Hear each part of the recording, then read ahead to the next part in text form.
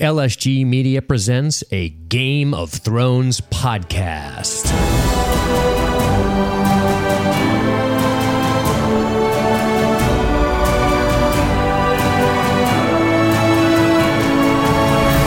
Welcome back to the Game of Thrones podcast by LSG Media. I'm Dean, and I'm joined by Jessica, and today we're going to be talking about the 5th episode of the 6th season, titled The Door, directed by good friend of Stephen King, Jack Bender. And I'm looking forward to getting into this episode today. There's going to be a lot to talk about. Boy, was that a heart-wrenching episode. If you felt nothing, then you are a soulless demon sent from the seven hells. You might as well just call yourself the Night King if you felt nothing watching this episode. And if that's the case, I guess that's kind of cool. Night King's kind of cool. Minus the fact that he contributed to Hodor's death. He did, essentially. But how you doing this evening, Jessica? Doing all right, you know. Hanging in there? Trying my best. It's been hard. I just finished rewatching the episode and cried. And then I watched, Benioff and Weiss talk about the episode and then cried at that too. So I'm basically an emotional basket case, which is not normal for me. Normally I'm really put together. I like and it. untouched by things that are sad. This is not true. But between Hodor and the direwolf, it's been a rough go for me. You're not fooling any of our usual listeners. They know you're an emotional beast. They think I'm a cold, soulless... They might. I don't know. What's the drink of choice tonight, Jessica? So I'm drinking vodka with soda water. That's very healthy of you. Well, in a sense. I typically Low drink sugar. red wine in honor of, Cersei and Tyrion and everybody else who drinks red wine. But tonight I had to go real heavy because I don't know how else to make it through. Honestly, today I'm going straight water to replenish my tears and sweat. So that's what I got. Seems like I'm going straight water to replenish Poland Spring is the brand. Tears and sweat. Well, I hope you guys are having a good evening. This episode is being recorded live on Mixlr. That's mixlr.com/LSG-media, mixlr.com/LSG-media. And we got a full chat room right now. Well, not full. There's about 35 people in there. They're all chit-chatting. They're hoping for more people to join them. I see a lot of new names. A lot of new names. Hello, new people. I'm glad that you guys turned up. Very cool. They're talking about Game of Thrones. They're talking about what they're drinking. They're having a good time. We're having a good time. We're all trying to have a good time, despite how this episode was real heart-wrenching at the end. Wow. Like after a funeral when you all go out to dinner and you have a few too many drinks and start laughing about the good times. Yeah. And then cry hysterically in your car afterwards. That's us right now. Well, it's time to get moving. I think we worked out ahead of time what we were going to do in terms of how we want to run this. But if this is your first time listening, a couple of things. What we like to do is we don't go scene by scene like we do when we record a film podcast, which is our science fiction film podcast show. What we do... Nominated for 2 podcast awards. Oh, wow. Was it? Last I heard. Crazy. Well, what I do say is this.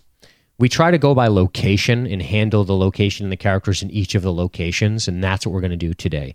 Today, we wanted to start with something kind of strong, throw in the middle stuff, and then end, of course, on the Hodor brand stuff, and that'll be it. We will then get to some listener comments and update you on our Deadpool. The Deadpool is something Jessica and I just randomly started at the beginning of the season, and one of our listeners and friends, John Marginson, has been organizing this beautifully, and if you want to see what the Deadpool is and what our picks are for people who decided to join, they can go to, I believe it's thronesdeadpool.libertystreetgeek.net. It is now on the website. You don't just have to be on Facebook. We've rectified that with the brilliance of John and his HTML skill set. So Deadpool.libertystreetgeek.net. If you want to go over there right now while you're listening, you can take a look at the order. Of course, spoilers. This should go without saying. We will be spoiling. We try not to spoil future events if we know of them, but we don't. We just speculate, and then that's going to be the end of it. So, again, thank you for turning up. We're ready to do this. And Jessica, please tell the good people what order we're going to be tackling The Door. Well, we want to start strong and end strong, although most of this episode was pretty strong. Let's be honest. It was a good episode. It didn't have a lot of weak points. We're going to start at the Wall, or Castle Black, as Dean likes to say. We are then going to move on to Braavos, followed by the Iron Islands, then Meereen, then Dany. I wrote Dothraki, but it's really just Dany. Sure. It's really just Jorah, let's be honest. And then we're finally going to go to Bran and Hodor and all that shit. Why don't we do a couple of initial impressions before we tackle Castle Black? Do you want to start or do you want me to start? You can start. I always start. You do. I was giving you the out there. Wasn't that nice of me? And you took it. Yeah. Strong play. You right. would be very good at the Game of Thrones. I know. All right. So this is a very good episode of television that is overshadowed by an incredible closing sequence. I think that there's a lot of awesome stuff going on here. I want to talk about the Iron Islands. I want to say that me and a few others guessed accurately on Dany needing a navy. I'm very excited about how this is going to play out. I'm looking forward to talking a little bit about the intrigue between Sansa and Baelish, getting into all of that. And of course, the Bran storyline, which boy, has it picked up this season. It is incredibly good. And there's a lot going on in this episode. It's the middle of the season. You got 5 episodes left to get a lot done. And I feel like a lot happened. There's a lot to speculate on. Some big revealing things like, wow, hey, the Night King was made by, the children. Crazy. And as Jessica was just telling me beforehand, isn't it funny that this is something that we don't even think about because we're thinking of poor Hodor? Jeez. You know, it's a lot of stuff is overshadowed by a phenomenal ending. And you tend to focus on Hodor and what it means, and is there time travel, and is there a DeLorean, and is there a time paradox, and all this bullshit. I can't do time travel. But all the stuff, yeah, we'll talk about that. But all the other stuff we'll get to. And yes, the chat's reminding me we had a lovely full frontal, although a wart-ridden penis. That's take we can get on the show, honestly. Take what you can get. A wart-ridden penis clutched in the hands of an actor who might be just as whiny as Joffrey was in season 1. So sorry about that. Well, let's hop to it. Castle Black. Oh, I'm sorry. Are you going to give me something? Impressions or no? Yeah. Is this just about you and what you believe? It's just about me. All right, we're going to go to commercial. God. And then when we come back, all right, go ahead. What do you got? I agree that this was You better tell me something, because if you just say, what a good episode, wow, excellent. What a good episode. It was excellent. I really liked everything about it.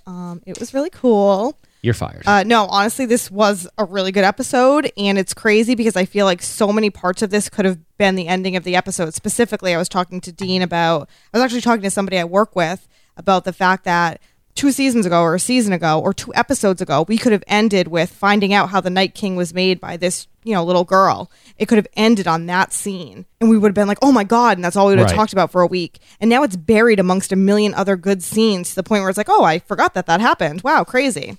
And when I talk about great scenes, Sansa is freaking awesome. Littlefinger has returned, who I know everyone hates, but I love.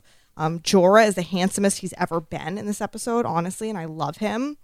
I like Euron Greyjoy. I also have a crush on him, but we'll get there. I mean, there's a lot of good shit here. And then, we kill some people that I love, a.k.a. a direwolf and Hodor. Indeed. And there was a penis, so. Excellent. Couple of nice breasts, if I do say so myself, too. All right. So let's lead the way, please, with your skillful ways. Sure. So we're hanging out at the wall, a.k.a. Castle Black, and Sansa's sewing some stuff because, I don't know, that's what she does sometimes. And she gets a message. Whoa. All because she gets a couple of big ideas about being this woman of the world doesn't mean she has to forsake her duties of sewing the men's clothes. So I'm going to stop you right there. Okay? She still has a duty to sew men's clothes for them because, let's face it, she's pretty useless otherwise.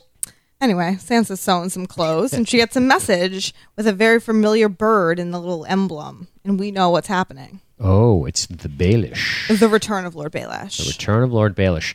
I have a lot of questions for you, Jessica. You are going to be interrogated strongly tonight. Oh, I'm ready. Strongly. I'm ready. Still think Littlefinger's handsome. I'm going to throw it out there. Boy. I don't care how creepy he is. You are a damaged woman. Every time a handsome older gentleman enters the show, I'm like, I think he's my new favorite, but I don't know. Yeah, well, you are a fickle beast. So, Sansa and Baelish meet in Molestown. I love how Lady Brienne just saunters into the room. It's so excellent. And Littlefinger's like, what the fuck? He's like, Lady Brienne, I'm scared when I speak like this with my mouth. I'm scared. I've always tried to protect you, my lady. Baelish is in trouble. Yeah. But not so fast, right? Okay, yeah. Not so fast. So she confronts him immediately. Yeah, she's not playing around. Sansa is a badass. It's good to see you unharmed, he says. And she's like, well, if you didn't know, you're an idiot. But if you did know, you're my enemy. You know, he didn't hurt my face. He needed my face. At which point I wrote, yeesh.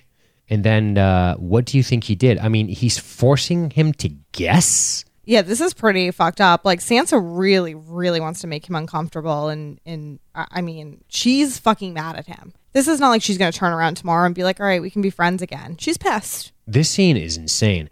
I like it a lot. I like that, first of all, Aidan Gillen, that's, I think, his name, the actor. His discomfort is outstanding. Agreed. At every turn, you think that he is going to just turn and bolt. You can see him working out the things in his head, like, what is about to happen right now? Is Sansa going to have Bran run me through? Because I have no defense against that. Is she going to lock me up? Is she going to incarcerate me? He had to be thinking, based on the way Sansa confronted him, that he could be at the end of his rope here. He had to be. I hope he was wearing his brown pants, like that pirate. Somebody already made a joke in the chat about making water, so don't worry. That's been covered. What interests me about this is Littlefinger has always been the manipulator, and he was teaching Sansa to be like him. He was grooming her because he thought he could use her to get to power, or he saw something in her. And This now was he's in at the end point. of the ep, right? I know they is that what you're getting at? They said that she is. No. I'll get to that stuff. But I'm okay. talking about this interaction just between the two Go of ahead. them. Yep, I'm sorry. All of this has happened between them, and he has manipulated everybody in his entire life, and he's never had to sweat. And here he is with this young woman who he kind of probably feels like he groomed a little about telling her how she was powerful and she could do all those things. And suddenly he does not have the upper hand anymore with her. And this is a different position for Littlefinger to be in, which is funny because we're going to see Varys in the same position later in the episode, feeling uncomfortable. Yep. We don't see Littlefinger like this ever. Have you ever seen him uncomfortable before? No, not once. And here it is. Yep. I like it. I can still feel what he did in my body standing here right now. Good Lord. I don't believe you anymore, she tells him. I don't need you anymore. You can't even protect yourself.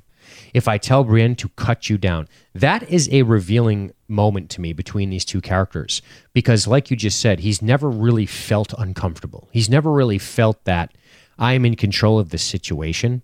In that he was definitely concerned because Brienne has no love for Baelish. She will cut him down. Well, that's for sure. Easily, if given the order to. But she won't simply murder a lord. You can't just murder lords, right? No, she's just going to murder whoever Sansa tells her to murder. Correct. And Stannis, she murdered him too. But what a line and what a revelation and what perception by Sansa to say, you freed me from monsters who murdered my family and you gave me to monsters who murdered my family. Yeah, I wrote that one down so, too. In other words, Baelish, how have you helped me?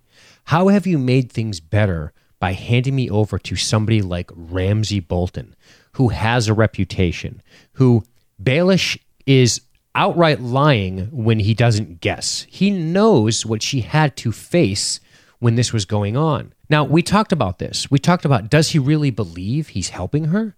Does he believe that this is a move? But there's something to talk about here because he mentions Brynden the Blackfish. Yeah. If you guys do not remember Brynden the Blackfish, he was in the episode. He was in some episodes. The Red Wedding. Wasn't he at the Red Wedding? He was not at the Red Wedding. His son was at the Red Wedding. All right, close. His son is Edmure. And was he the one who left to go to the bathroom and was never seen again? Who was that? No, Edmure? Brynden, I think he stayed behind. But don't you remember at the Red Wedding how there was somebody there who left to go to the bathroom before it all happened? Maybe it was. No, he never saw again. Maybe it was him. Chat, can somebody tell me who but that was, I think in please? the book he wasn't at the Red Wedding. I think he stayed behind. I'm pretty sure he stayed behind in the book, but maybe in the show he didn't. Maybe he took off. But he's Catelyn's uncle, okay? This guy's Catelyn Stark's uncle. I think maybe half uncle, to be precise. The chat says that Blackfish was there and he went to the bathroom, so I was correct. Oh, in the book? Woohoo! Okay, perfect. No, in the TV show. He says in the book, too, Oh. Michael Stewart. So thank you for that info, chat. Thanks, This is the guys. beauty of the chat. So yeah, the Blackfish fleed. That's Catelyn's uncle. I think it's a half uncle technically, right? He's also Edmure's uncle because Edmure's Catelyn's brother. Catelyn and Edmure. You know, it's funny when you think back on the Red Wedding, Edmure was marrying Rosalind Frey and neither one of them were killed. So you had this whole Red Wedding and the two getting married actually lived. They just got to enjoy their lives together. So just as a reminder, Edmure is now a hostage of the Freys. Technically, he's even though he's married, he is a hostage. Much like Theon was kind of a hostage of the Starks after the Greyjoys' rebellion. So Brynden the Blackfish gets away, and that's Catelyn's uncle. So that's who they're talking about. He's one of the guys in River Run. Apparently, he has some kind of army, and that is what he's saying. They're telling me that it's a full uncle, because I thought, for some reason, I thought that there was different parents involved in that. That's why we have a chat, so they can tell us when we're wrong. That's fine. Honestly. It doesn't matter. It's very helpful. Uncle, half uncle, whatever. Uncle's close enough to me. But what is the play here by Baelish? I don't know if I believe him. Oh, okay. I don't know if I believe him either. What is he trying? If he thinks, we said this last time. We said self-preservation is Baelish's thing. If Sansa becomes a heel or a thorn in the side of that ideal, she becomes expendable to him. Now, she did let him go. I doubt he wants to murder Sansa. I think that's jumping to conclusions. But I also think that he can't count her among his allies. So if Peter Baelish cannot count among his allies the North, because she says, we'll take the North ourselves, then you got a couple of problems. Because she knows the truth about Lysa Arryn, which will get him executed. I mean, Baelish loses all his power if that becomes the truth, right? Oh, correct. Jon Royce will put him out the moon door. 100%. Especially if... And listen, I know he has a lot of sway over Robin Arryn, but if Robin Arryn finds out that his mother, who he was very much loved his mother. He was really into her since he suckled at her teat until he was 14. Yes, he loved his mother in those delicious teats. And I think he likes his mom more than he likes Peter's gifts. And I think if Robin knew the truth, Baelish would go through the fucking moon door. And he still might. So if you're Peter Baelish and you think, all right, Sansa's not in the fold, she's going to take the North back by herself with Jon Snow's help. I don't play into this at all. I have no real claim to the Eyrie. That's Robin's. I'm not going to marry Robin. All I am is his uncle, technically stepdad, but uncle is what he's always been known as. Mm-hmm. Baelish could really find his power vanishing quickly. He could be in a position where all he has left is the Fingers, which is a small house that has no real power. He has no influence with anybody except maybe Cersei, because last they spoke, they were buddies. I feel like Baelish is starting to lose his grip, lose his power, which is bad news. And this is a theme we see recurring, right? Right. We see, oddly enough, some power from male characters shrinking in the face of feminine characters. In the two mirroring characters, Varys with Ravonna, I think is her name. I don't know her name. I just call her that. We see we see him shrinking to her, and we see Baelish shrinking to Sansa in what she knows. And we can't forget that Sansa is the loose end in the truth about what happened to Lysa Arryn, and you cannot throw ladies through moon doors. You cannot throw the Lady of the Eyrie through the moon door without repercussions. Not allowed. Now, it was glorious when she got tossed, but Robin probably knows the truth, right? He will know the truth if Sansa wants him to, I guess is my point. All this stuff was very interesting to me because there were two characters in the show that I felt like, I'm not going to say they were unkillable because I didn't feel that, but I felt like were very powerful because of their social game, as we would call it in their reality TV world. And that's Varys and Littlefinger. I never thought Baelish is going to get caught and he's going to get killed. Something bad's going to happen to him. I've always felt like he was pretty well set up with playing all his sides and doing what he's doing. And for the first time ever, I can't help but think, this guy is not going to make it out of this. He's not. I thought the show might end with him and Varys just chilling together on the throne. That's not going to happen. He might not make it. I'll tell you what, it's fascinating to think. How about this? It's fascinating to imagine that if you would have asked me, when he manipulated Jon Royce, when he manipulated Robin Arryn and got Jon Royce to be like, all right, gather the Knights of the Vale, we need to rescue Sansa, it felt like Lord Baelish had a lot of power. And in one interaction, it evaporates. And that is great writing, in my opinion. Yeah. There's nothing lazy about it. There's nothing shitty about it. When you've created such a thriving world with deep relationships, thousands of pages, this kind of thing where a man's power can seemingly evaporate in minutes because of one interaction with somebody who knows the truth about some treachery that he did, it is fascinating, and that's what makes this show so good. Now, Do you know what I think, though? Tell me what you think's going on with this Brendan the Blackfish It's not even with the Brendan the Blackfish talk per se.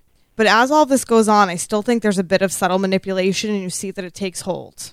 Sansa says to Peter, I have an army. And he says, your brother's army? Half-brother? Mm-hmm. And then you'll remember that, or we'll talk about it later, where Davos says, hey, Jon is not a Stark. Doesn't have the Stark name. And Sansa says, but I do. Right. And then she backpedals, and she's like, but Jon is just as much of a Stark as me. Because she doesn't want Jon to feel bad. Right. But you don't think that idea is getting in her head. Well, this is Jon's army, and he's my brother. He's not me. I need my own army, and I'm a Stark. Like, I feel like he's planting that seed in her head because he knows deep down that Sansa is somebody too who probably wants to be powerful. Mm-hmm. He sees that in her. Sure. And I still think as he's walking away from her that him saying your brother's army is him manipulating her. He's trying to drive a wedge between her and Jon. I also think it's important to note that might seem like a desperate play. However, if there's one thing we know about Peter Baelish, I believe his quote was some episodes ago, chaos is a ladder. And if there's no chaos, there is no ladder. So you need chaos to have a ladder. And it appears that by throwing out this type of dissenting idea that germinates inside her brain, he's creating chaos. He admitted that he was part of Joffrey's assassination purely for chaos' sake. There's no real benefit to him to make that move, except to create this whole other chain of events that he thinks he can control. If he thinks he's losing control and he brings up Brendan the Blackfish and he makes these little manipulative remarks, that could be him trying to make sure that chaos, that even though it appears that Baelish's power is evaporating, that chaos does not in fact evaporate. Because without chaos, there is no ladder as far as he's concerned. So he needs to maintain that, or he's fucked. So it is a good parting thing. Now, I am dubious about Brendan the Blackfish. Yeah, I don't think he's really there. I don't believe it. I don't think Brendan the Blackfish is dead. I don't think he's dead either. I think he's coming back. I think that was a lie, because why did he bring it up the way he brought it up? It's just everything about it is suspicious. And then Sansa lying for him, that's not suspicious, but I think more and more this shows that something's going to go wrong. She sent Brienne off, and Brienne's like, I don't like to leave you. And now I'm like, are we going to lose Brienne here? Is this going to be our end of Brienne? Because that's what I'm thinking now. Okay. We might as well kill off everybody we love at this point. Yeah, you're probably right about that, because why have any hope whatsoever? I mean, seems pointless.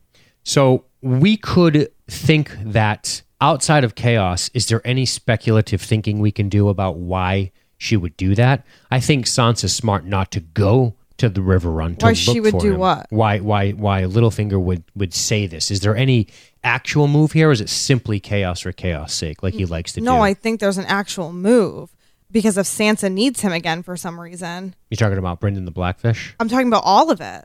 I'm talking about Brendan the Blackfish if they get there and he's not there and Brienne is dead. And or if her and Jon end up being at odds with each other and wanting to do different things and she needs his army. I think he's trying to make it so that she needs him again because he needs her if he wants to get what he wants. Right. Well, without her, again, she becomes a total liability to him. If he has no control over her, he becomes he's fucked. I don't even think he's afraid that Sansa will rat him out. I just think he knows that he needs Sansa to get the power that he wants. Right. But I mean, if he becomes an enemy of Sansa, she certainly will, I think. Oh, yeah, of course. But which is possible based on the standoff alone. I mean, she threatened him with death if she chose to give it to him, you know? But you're right. Those parting words were strong, and they definitely affected her behavior in the next scene. Yes. Which we'll talk about now. So later we see Jon Snow, Sansa, and the rest of the company trying to figure out some war strategy, and they start to break down the numbers. We can't defend the north from the Walkers and the south from the Boltons. We need more men. Aside from the Starks and the Boltons, the most powerful houses are the Umbers, the Karstarks, and the Manderleys. Okay? Davos and Sansa discuss the Karstarks. Jesus. Umbers can hang, though. She says the Umbers can hang. Davos isn't sure they can count on the Karstarks since Robb beheaded their father, but Sansa thinks that they will and wonders what Davos knows of the North. I want to murder you every time you say Sansa, honestly. So Sansa's newfound power is nice, but she needs to seek Davos's counsel. Let me tell you something, Game of Thrones characters. If you do not heed Davos's advice, it will be your undoing. It always is. Listen to what Davos is saying. I may not know the North, but I know men, and the bravest of them do not want their families skinned for a lost cause. 100% accurate. And I think their play here is smart. Let's rally the smaller houses. all of them together, John says, equal these houses that remain. You definitely can't rely on the Karstarks because of the history there, right? Right. Nobody came to the aid of House Stark when the Boltons betrayed their family. And Davos is right, once again. What do you think about this dynamic between Davos and Sansa? Do you think she takes the lesson? No. You don't think she thinks... you think she thinks Davos... Give me your... don't need to ask questions. You can just tell me. I think that Sansa is starting to think long-term about power, about the things that she can do because she is a Stark. And I think she's starting to get a bit of a big head about this. And this is not in a bad way. I like this Sansa, like this strong, confident, in a leadership position Sansa. And I think no matter what, when they're like, okay, we'll go rally these smaller houses, I still think Sansa's thinking the big picture. I still think she is thinking, but my name can change everything. The North remembers. Gotcha. You know what I mean? Yep, gotcha. So John brings up the smaller houses, as I suggested, and then Sansa says the North does remember, as you mentioned. And that's when Davos suggests that John doesn't have the Stark name. It's a kind of an uncomfortable moment. Very important, but I do, she says. But I do. They start to talk about the Blackfish. He's a legend. He's a legendary knight. She lies to John. Yes. Lies to John. Brienne gives her a look like, say what? And then later, when Sansa and Brienne meet privately, Sansa wants Brienne to ride there, calls John brooding, which is adorable. Oh my God, so funny. Doesn't trust Davos and the Red Woman. Which, and that wildling fellow with the beard. the red. That's funny. So Brienne's going to go to Riverrun on behalf of Sansa. I hope she makes it back so that her and Tormund can consummate their relationship. Honestly. What's going on at Riverrun, I wonder? Who is she going to run into? Either the Blackfish or the Freys. We haven't seen anything with Riverrun. Oh, and here's something I just remembered. The last time I think we saw outside of the Red Wedding, do you remember when Brendan the Blackfish, when Ed Murtelli was trying to light the boat on fire and he couldn't hit it? That was fucking hilarious. And then Brendan the Blackfish was like, give me the fucking bow, you mope. And he shot the arrow and lit the thing. That was Catelyn's father, right? That died? I don't remember. I'm pretty sure. That being incredible. Yeah, I'm pretty sure that's who was dying there. Catelyn's father or something like that. And he couldn't hit the boat with the fucking arrows. What? So yeah, I don't know. We'll see. I wonder what's going on at Riverrun. I have no idea. I do know that armies are on the move, though. And that's something we have to remember. If you have Tyrell armies on the move, if you have an army at Riverrun, you have all this shit going on in the north. If you have Kevin Lannister maybe doing something with the Lannister army, is there anything going on with the King's Landing army, the Gold Cloaks? There's a lot of moving parts right now, and I wonder where things are going to end up falling. We haven't seen Dorne outside of an assassination. Thank God, honestly. But there's plenty of shit going on. I would rather watch the rom-com of Brienne and Tormund than see a second of Dorne. Yes. Let's be honest, I'd rather watch, Brienne and Tormund than most shows on TV. So yeah, that's for sure. It's just being truthful. So anyway, so she dispatches Brienne to go do this thing. I have no clue what she's going to find out there. I hope she finds the Blackfish because I think that's awesome. I hope she doesn't end up dead because I wish she was in my Deadpool right now because I do not feel good about her chances. Right. But then again, if I don't feel good about her chances, she'll probably live forever based on my current standing in the Deadpool. Absolutely. So later we see Sansa gifting John a very nice embroidery piece. Looks suspiciously like Ned Stark's did once upon a time. Well, she says it's supposed to. Boy, they're starting to make this man look like Ned Stark. Oh, that fucking shit is on purpose. He's even got the same length hair with his fucking man bun, which I want to chop off, honestly. Sorry to anybody who has a man bun in the chat or is into man buns. No. So Tormund flashes Brienne a smile, as we mentioned, and then Dolorous Edd stays behind to guard the wall. And then so funny. This is a great scene. Should we close the gate, Lord Commander? And he's like, I'm not the Lord Commander. And he's like, oh, wait, actually, close the bloody gate. I am. JK. So great stuff there. I like this a lot. You know what I like about Sansa here? You know what I like about what we're seeing? You know what I don't like is how you call her Sansa, and I want to kill you. The best part of Lady Sansa is the fact that she has been through so much shit that she is not relying on anybody, any one individual, to be responsible for her safety going forward. This is something that I love. And this is something that I think is important. I think it's something that I think it shows growth in her. True. She is not allowing another person to be responsible for her own safety. Never again. She's not making that mistake, and I appreciate that. I appreciate it too. The chat's getting crazy because somebody hopped in and dropped an ad. I just blocked that user, so don't worry. They're gone. What the fuck, who do these people think they are? I don't want to listen to your show, sir. You've made it if somebody comes in and they start bombarding you with ads. So there you go. Yeah, that's right. All right. So let us move to Bravos. So it starts with that shit that I can't stand anymore. I'm so sick of Arya fighting that annoying girl. I'm like, should I fast forward at this Two point? girls without names do battle. Is that the one you're talking about? Yeah, I am really ready to like fast forward when I see this shit. I'm like, here we go, more bullshit and Bravos that I don't care about. This would be hard to cover, this fight, if you were like a podcast, like if you were a fight announcer, you'd be like, and the lady with no name, it's the lady with no name. Holy shit, the lady with no name. I guess you just have to go by their Blondie and Brunetti. I don't know. Brunetti? Is that what they call them? It's Lady Brunetti and Lady Blonde. I don't know. I don't know how you call this fight. But anyway, it's a good battle. And then she says, you'll never be one of us, Lady Stark. And Jaqen says what? He says, yeah, she's right. A girl has a point. Or maybe she just says she has a point. I don't know. He probably says a girl. He likes to say that shit. He likes to do that mysterious talk. And again, I did like Jaqen Hagar better when he was helping her escape from those people like 3 seasons ago. So Jaqen tells Sansa about the many-faced god. None of the first faceless ones were ever born to lords and ladies. That's why he's saying she has a point. They were slaves from the mines of Illyria. The first learned how to shed his face and give that gift to others. Who was the first one? A man has no name. Yeah, obviously, Arya. What did you think he was going to say? You walked right into that one. Come on. You walked right into that door. Oh. Oh, boy. He taught others, and gifts were given. They found the free city of Bravos. I did not know that. I had no idea the faceless men actually found Bravos. That's pretty awesome. Sure. These faces are the first faceless men. Jaqen kind of tempts her with some desire here by saying, do you wish to be? And she's like, no. And then he hands her the poison, and we learn that Lady Crane becomes the target. I feel like she must be in the book because I've heard that name before. Do you know that? I don't know anything about her. Oh, I don't know. Someone in the chat will obviously tell me. But she does get a death sentence. A girl gets a second chance. One way or another. Will not be a third. One way or another, right? So this next scene is awesome. I fucking think this is great television. I wanted to see this whole play, honestly. This is amazing. Arya goes to watch the play of Robert and Ned's death, essentially.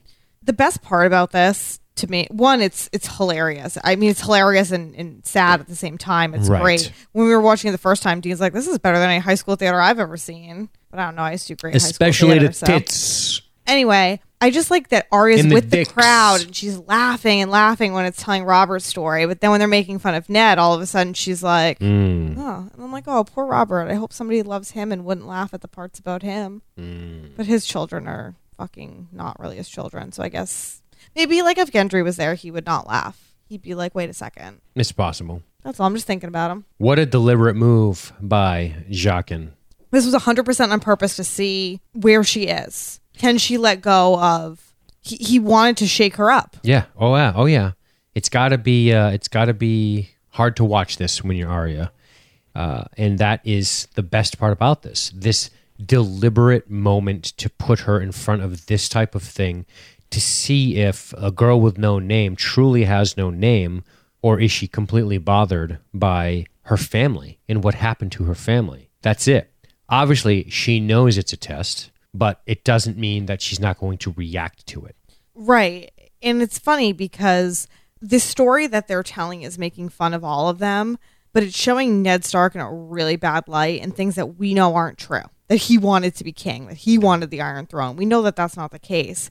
And it shows Cersei in a very kind light, where she's like, let's spare him, Joffrey. Let's not kill him. And even Joffrey's like, okay, we won't kill him, but they just do. So it's interesting. We're making fun of the Lannisters, kind of, but we're also showing them in a very kind light in comparison to how we're showing Ned Stark, like a dingus that wants power. Yep. I don't know how else to describe him. It's awesome.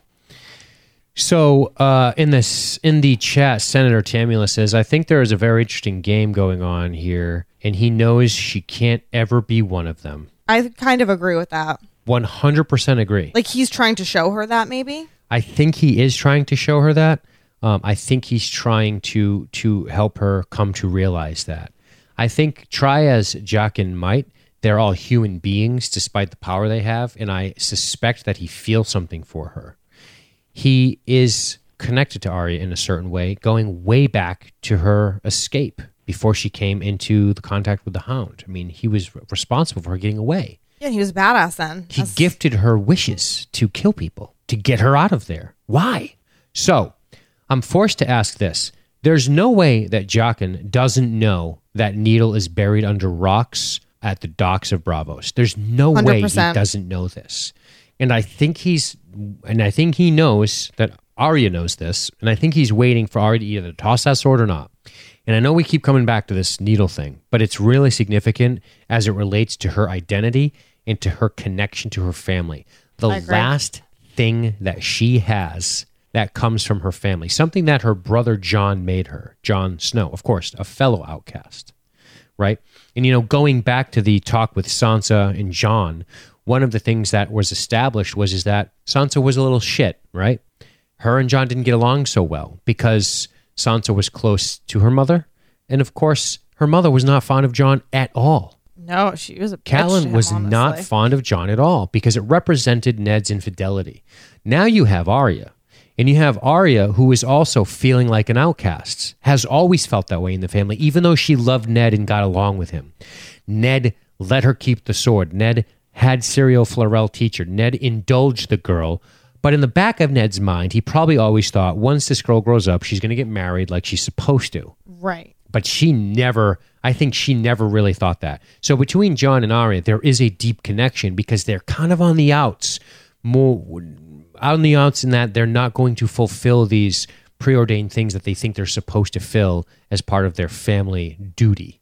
And that is great storytelling to me because Jon gives her Needle, they're connected. Needle is a huge connection, and until it goes in the bay, she is never going to commit to this. She might. Agreed. She might kill this lady and go toss Needle and be done, and now she's in the Order, and I don't know. But then, honestly, do we give a shit about Arya if she becomes a faceless man I guess now? it depends. I 'Cause guess I it don't. depends where her time in this thing takes her. I mean, you why do you say you don't give a shit at all? You just would write her off? You wouldn't be curious as to if obviously they're going to write her into the main story somehow. Sure. So she becomes a faceless man. She comes back and helps the Starks. But if she's not Arya anymore, do I care about her character? Because I care about Arya. So she's not Arya. If she really just becomes a faceless man and she really lets go of all of that, then what do I care about her character? It could just be anybody going in and helping the Starks. Why? Just because she looks like one? If she's not one anymore. Right. So I guess we're getting existential here. What makes her one and That's what right. makes her not? We're going to do that right now. Okay. We're talking existential philosophy. Or like, I don't care if you're drinking water. I'm drinking vodka. We're still going to talk about this. God damn it. okay. Sounds good. You weirdo. But that's my point. We can say, is she or isn't she? Will we ever really know? Is Needle the key? If Needle goes in the bay, do we then go, okay, Arya is no longer Arya. She's now a girl with no name. Do we truly believe that? I kind of do, because I feel like it's the only way for us to physically see that she has let go of Arya. There's no other way for us to figure it, as far as I'm concerned. Anyway, so Arya goes to watch the play, and then she leaves, and she's interacting backstage a little bit, watching. Clever girl. So she gets back there, and she watches Lady Crane interact backstage. She seems like a nice woman. She's a good actress. She's a good actress. The Sansa actress is jealous. Yes. Sansa or Cersei? The Sansa actress is jealous. Okay. Of Cersei. Okay, gotcha. Lady Crane. Gotcha.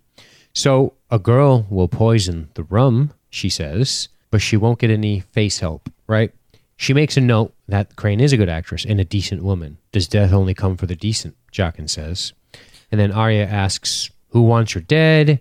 What does it mean? Blah, blah, blah. So she starts asking questions. Does not ask questions. Indeed. A servant does not ask questions. Arya will never be a servant. That's not who Arya is, or my existential crisis will continue, and I will not like her anymore. I think you're probably right. I think asking Arya to not ask questions, to not question authority, would have to be a total destruction of the Arya that we know and a complete rebirth into an Arya that we don't know. Agreed. I agree with you on and that. I don't for like sure. that new Arya. Do we want to talk about the penis just to like bring it up again so that everybody knows? Like, We could. I got it in So the wait, is penis count. Lady Crane's the Cersei actress? Yes. That's pretty. There's a weird irony because How did you not realize that? I couldn't remember. And Cersei's on her list. Pretty cool. Oh, that's funny. Yeah, Right? you're right. Think about I that. like that. Huh? I like that. Oh, damn. Anyways, there was a penis, and my My friend who says she won't watch the show until there's as much male nudity as female nudity. We're one penis closer. So one day I'm going to get her on that shit. She's going to watch this. I like it. We're working our way up slowly. We just got to stop showing boobs every time we show a penis. So let me ask you something. If you had to rate this episode 1 out of 5 penises, how many would you give it? I'm probably 4 3/4 if that's possible. All right. Can we just round up? Jeez. You know how Jamie Lomas writes his blog and he always rates it as things from the episode? Yes. I wish he could listen to this podcast before he wrote his blog so that he would rate it with penises. There you go. I'm down. But sadly, he will have already written it by the time he listens to this, and he's going to be like, what the fuck? Why were they talking about that? Outstanding. So we traveled across the narrow sea to Bravos from Castle Black, but I think we are going to... No, we're going to talk about the Iron Islands first. Go back across the Iron Island, across Westeros, all the way to the Iron Islands. We don't have to do this like a map. This isn't like flying a plane or taking a train. We can go wherever we want. It's like you can just beam me up, Scotty, and put me in the Iron Islands. Really? Yeah, that's right. Wow. Okay. I'm down. But I kind of like the idea of walking around a map. It's so medieval to me. Showing little dots. Little dots like this. Going across the map. Like the map in Harry Potter with the little feet go so you can watch where people are. Little feetsies? Yeah. Speaking of feetsies, your cup's doing feetsies. I know. Thanks to who? Thanks to Andrea Ramos. Lover of penises in the show. And Harry Potter. Yeah, it's true. All right. Iron Islands or Pike. The King's Moot is held. Talk to me. It is. What do you like about this? I like a lot about this, honestly. I think it's so ironic. Hold on. Who was making fun of the Iron Islands? Who was saying they don't care about the Greyjoys? Who blah, blah, blah. Okay. I still don't really care about them, but the scene is pretty good. So here's why I liked it. Yara's like, I want to be queen. And the men are like, whoa. You're a woman and we're sexist. There's literally no women here voting, so no. Then Theon gives this awesome fucking speech about why Yara should be queen. And then all these bros are like, hey, a bro told us this woman should be a leader, so we should probably vote for her, basically. Sexism it continues the sexism. But there's the rub. Got no dick. Yeah, he does have no dick. That's true. So... This gets more ironic as Euron Greyjoy takes the lead, but we'll get there when we get there because it's so ridiculous. Anyways, they don't want a queen. There's never been a queen. Euron Greyjoy is like, hey, what's up? I'm Euron Greyjoy. I'm really handsome in like a Ewan McGregor kind of way, and I'm pretty into him. I like this guy. This is where things get crazy. This is crazy stuff. So you've explained to me what happens in the scene. Now, tell me about some of your observations. I observed that, again, the sexism, we don't want a queen to rule, and then First a man says a queen to rule. I'm going to stop you right there. Fine. It's Westeros. Okay. They're sexist. No, but this is what's... Get over it. No, but this is what's good about it. I am over it, but listen, this is ironic. They're like, we don't want her to be queen. We've never had a queen. Euron Greyjoy comes in. He does all this shit. He says, we're going to build a fleet. We're going to build a fleet for a fucking queen so she can rule everything. No, you're not hearing him correctly. No, he's going to bang her and be the king. That's not exactly what it is. What he does say is, when I pull up and I jump off my ship and I show her my cock, she's going to fall in love with it. Oh, wait, no, she won't. She'll fall in love with my fleet. That's what it was. These people do not want Yara, a great warrior who they have fought under, to be their queen. Instead, they want to build a fleet to give to another queen so she can take control with their help. You could say is that not ironic? You could see. You could say they're the irony born. Oh shit! Mic drop. That's it tonight, folks. We got irony born. They paid the irony price. I'm all night. Oof. He's drinking water, guys. Water. When I pull up in my boat. Is it not ironic? Come on. Is it not ironic? But the best part about this ludicrous scene is how he's like, I'm going to build a fucking fleet of 1,000 warships, right? All right, you 12 men, get to work building my 1,000 ships. How the fuck does he think these 12 dudes are going to build him 1,000 ships? God, I wish I knew.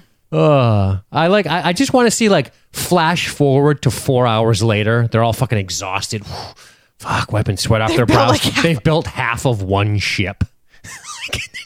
I think Jimmy Dingarong threw out his back, lifting that oar. Now we're down to 11 men. It'll take us at this rate, sir.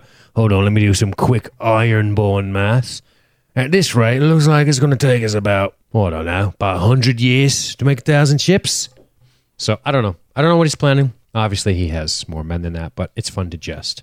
Good Lord. Theon is outstanding here. I agree. Theon has returned to being Theon. He kept his word to his sister. For a second, you thought he wasn't gonna, because I know I did. I was like, holy shit, this motherfucker's going to be king with no penis. He's just going to do it. Well, some men have no names, and some men have no penises. Ain't that the truth? Boy, I tell you, the irony born. Never say that again. That's enough. No more? We have to move on from it, honestly. All right. So it has to be tempting for Theon here. He has to think, I'll show them I don't have a cock. They'd be like, okay, we'll take him. Yeah. All he had to say was, I'd like to be king. Thank you. My name is Theon. And sat down, and he would win. I think he saved his own life. I think Euron would have done away with him. Well, Euron wants to kill him anyway, so... Yeah. I'm sorry. Can we talk about the Drowned God stuff? When he says, where are my niece and nephew? Let's go murder them. That's a great line. Is not the best line you've ever heard? It's really good. I was like, I'm attracted to this man that wants to go murder his niece and nephew. Like, this is wonderful. I don't know. It was just so funny and like perfect the way he said it. He's like, where are my niece and nephew? There's like this pause, and he's like, let's go murder them. That was awesome. I liked it a lot. Fucking sociopath. He's crazy. Very cool. I think he's going to be good. I concur. He could save the Iron Islands for me. Wow. Not Theon? No. How dare you? Although I'm much higher on Theon than I used to be. Some dude, he's just funny and also handsome. And he drowned and came back to life. So we can talk about that now. Gotcha. That's why they say what is dead may never die. I get it now. Never die. I get it. So talk to me a little bit about how they just made off with the fucking whole fleet. Good Lord. Do we want to talk about how they killed Euron Greyjoy and then he wasn't dead? Did they kill him, or was he dying and survived? They basically drowned him, and then we're like, okay, I hope when we pull him out of the water, he coughs up all this water in his lungs. Crazy. Like, is that not? I don't know. I'm watching it, and we're like, is he getting murdered right now? Like, that's what I thought, what's actually happening here? I was like, boy, what a ceremony. We just murder people when they want to be king, see how it goes, you know. George R.R. Martin's sitting at his typewriter, right? And he's typing away, typing, hold the door, that'll get him. Typing. And then he's like, I gotta write this Greyjoy chapter. And then he's like, hold on a second, I need to take a break. He takes a break, he puts on TV, and he sees like a child being baptized. And then in his twisted George R. R. Martin mind, he thinks, what if they just held that fucker under? Oh my God. You know what? Hold on. Put another paper in. And that's how he came up with this thing. That's what happened here. I think it's I'm sure you did. You know, when you were a kid and you would be like, okay, let's have a contest. Who can hold their breath longer? Like, I thought they were going to be like, okay, Euron, Yara, let's see who can hold their breath longer. Who has the better lung capacity? Because you win and you are king/queen. Yeah. Well, I think, you know who else has a good breath capacity? The man in question, Aeron Greyjoy, which is the man performing the ceremony. He's Euron's brother, and of course, Balon's brother. He's Euron's brother? He's so old. I know. Well, look at how old Balon was. Balon's old too, so there's just this one handsome bro in the family. He's interesting. Aeron was born the youngest of the Greyjoy brothers at 6 and 10. He called himself a man, but in truth, he had been a ribald drunk who would sing, dance, play pipes, juggle, and ride horses. He drank much and claimed no man would piss longer or farther than him. He once wagered his ship against a flock of goats, and that he could douse a hearth fire by urinating on it. During his brother's rebellion, Aeron joined with Victorion and Euron in raiding the coasts. He nearly drowned when his longship was sunk by the war galley Fury, commanded by who? Stannis. Fucking badass. I hated him and loved him and hated him again, but sometimes I still smile when I hear his name. Yep. And Aeron was believed to be lost at sea. He washed ashore and was discovered by local fishermen. They led him to Lannisport in chains. He spent the rest of the rebellion as a prisoner of the Lannisters. So, pretty cool story about him. They also refer to him as I don't remember, but anyway, that's his name. Aeron Greyjoy is his name. Oh, Damn Fair. He's now called Damn Fair because of his wet hair. He's got like eternally wet hair or something. He does look kind of greasy, doesn't he? Yeah, I mean, because he definitely looks. He should take a shower and he'd be fine. He definitely looks greasy, like he wears Drakkar Noir. I don't know what anything you said means. So wow, it's sad. You're sad. You're a sad creature. Okay. Anyway, so that's the Greyjoys. I thought he drowned, but I guess not. I think we were watching, and one of our friends was like, "Are they going to resuscitate him?" I'm like, "Yeah, they're going to break out their fucking CPR manuals." Probably me that said that, honestly. Like, yeah, they're going to fucking break out their American Heart Association CPR books and get to work with the chest compressions. Good gravy. Well, I look forward to this. I think that you think Yara and Theon have stolen Euron's idea and they're going to go right to Dany.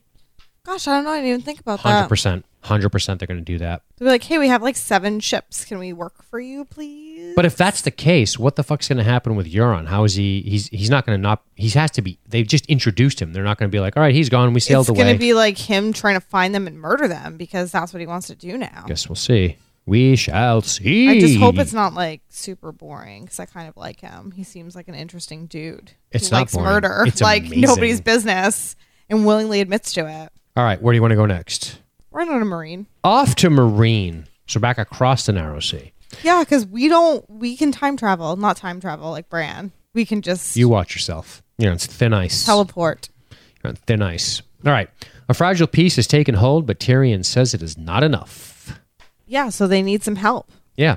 Well, they need to know it was Daenerys who was responsible for it. Tyrion wants people to know who brought them security.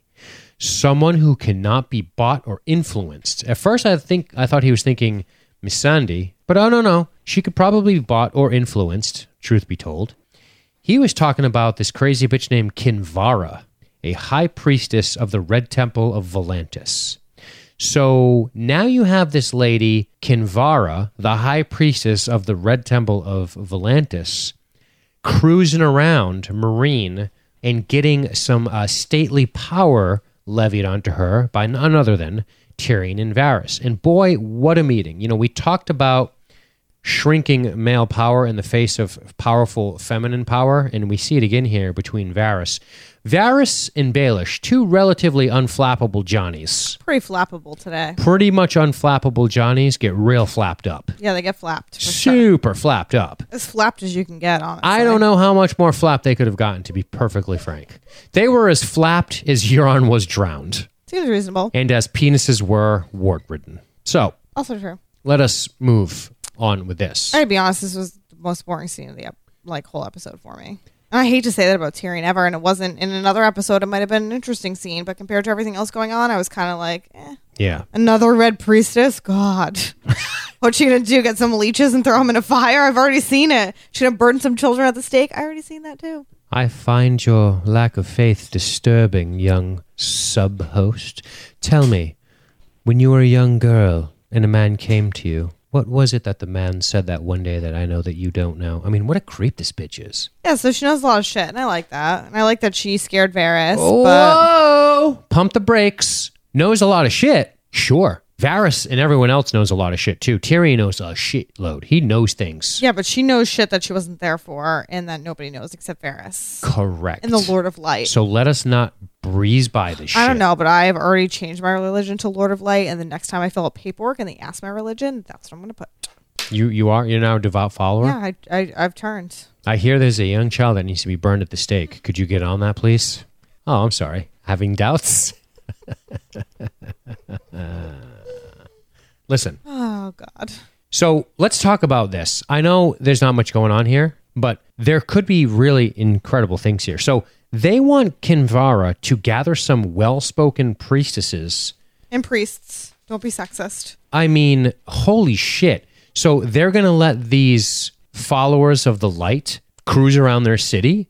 Are we going to see a High Sparrow parallel? God, I fucking hope not. One High Sparrow is enough for an entire series. I got to be honest, I like Melisandre and Kinvara better than the High Sparrow. Oh, yeah, me too, but I can't have more crazy religious shit. I All right. already watched a child Okay, burn at the stake. Okay, great. You don't want it to happen. You don't like it to happen, but let's talk about it since we're doing a podcast. Do you have anything you want to say about If it? I must.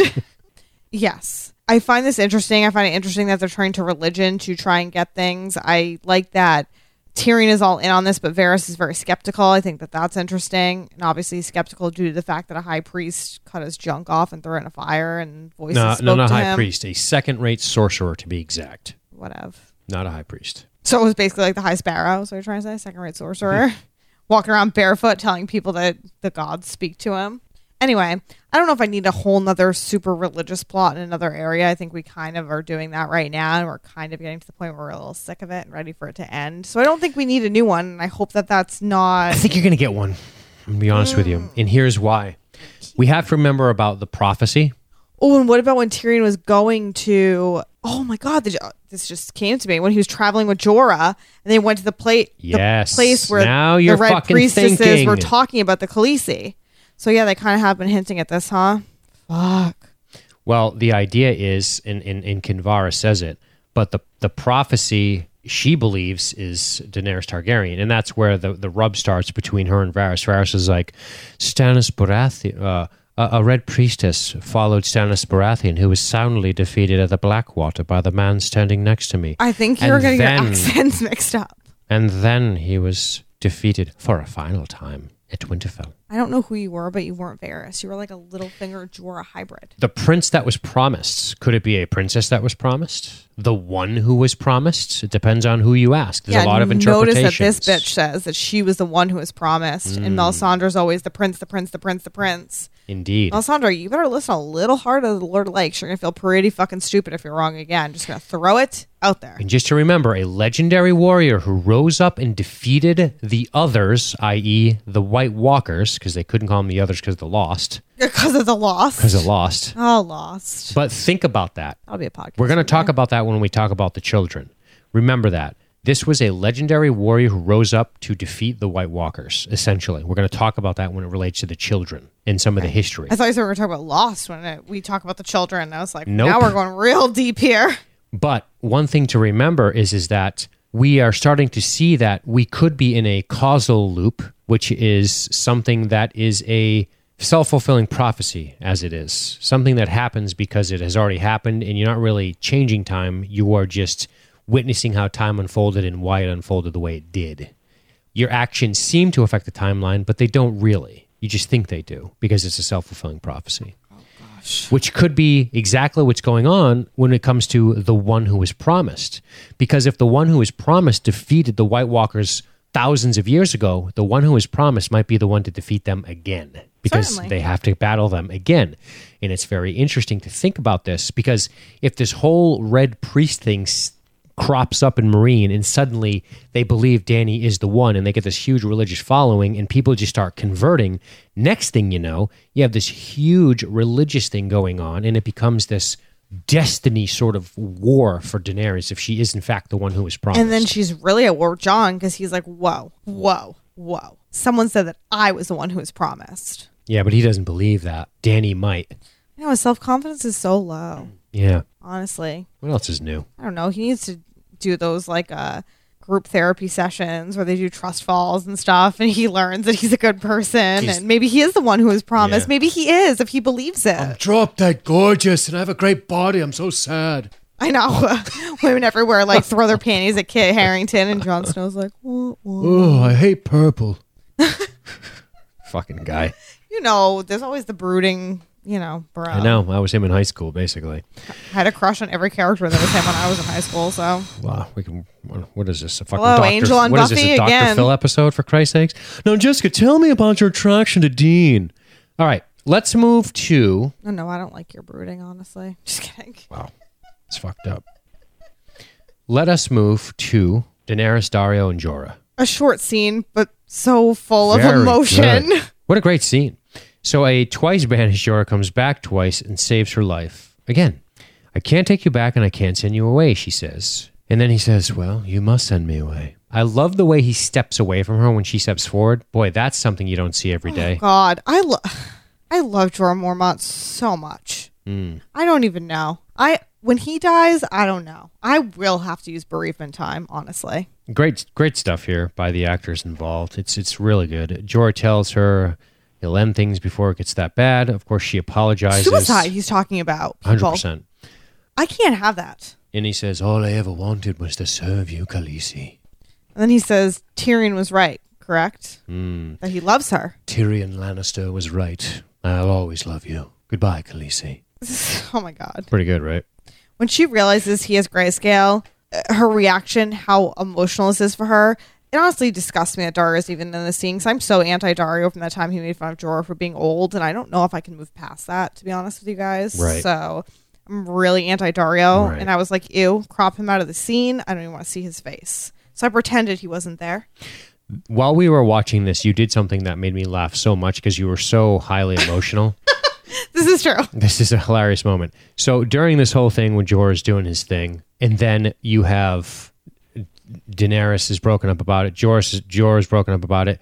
We do get a shot on Dario who's just kind of looking down, and it's just a brief, it's a 1 second shot, and Jessica screams, I'm not exaggerating, "Shut up, Dario!" And it was so fucking funny. I was dying. He didn't even say anything. They show him for a second, and she's like, "Shut up! Don't you ruin this moment." I did not say don't even ruin this moment, but No, I know, we were but- watching this with another couple of friends of ours, and it funny was shit. quiet. All this emotional shit is going on, and this is 100% true story. I did say shut up, Dario. I was really It emotional. was outstanding. I wish like one of these days we used to do a Game of Thrones commentary episode, because you people would want to kill me with the shit that I do. Like I can't watch a movie or anything without talking. I feel like I have to say something about It everything. was outstanding. So And I meant it. I meant that shut up. yeah. So you swore to obey my commands. I command you to find a cure. Wherever it is in this world, I command you to heal yourself. When I take the 7 kingdoms, I need you by my side, eyebrow raise. I gotta be honest with you. This gave me goosebumps and kind of brought a tear to my eye. Yeah. This was super, super emotional for me. And It was good. Rewatching it again, I felt the same way. Yeah.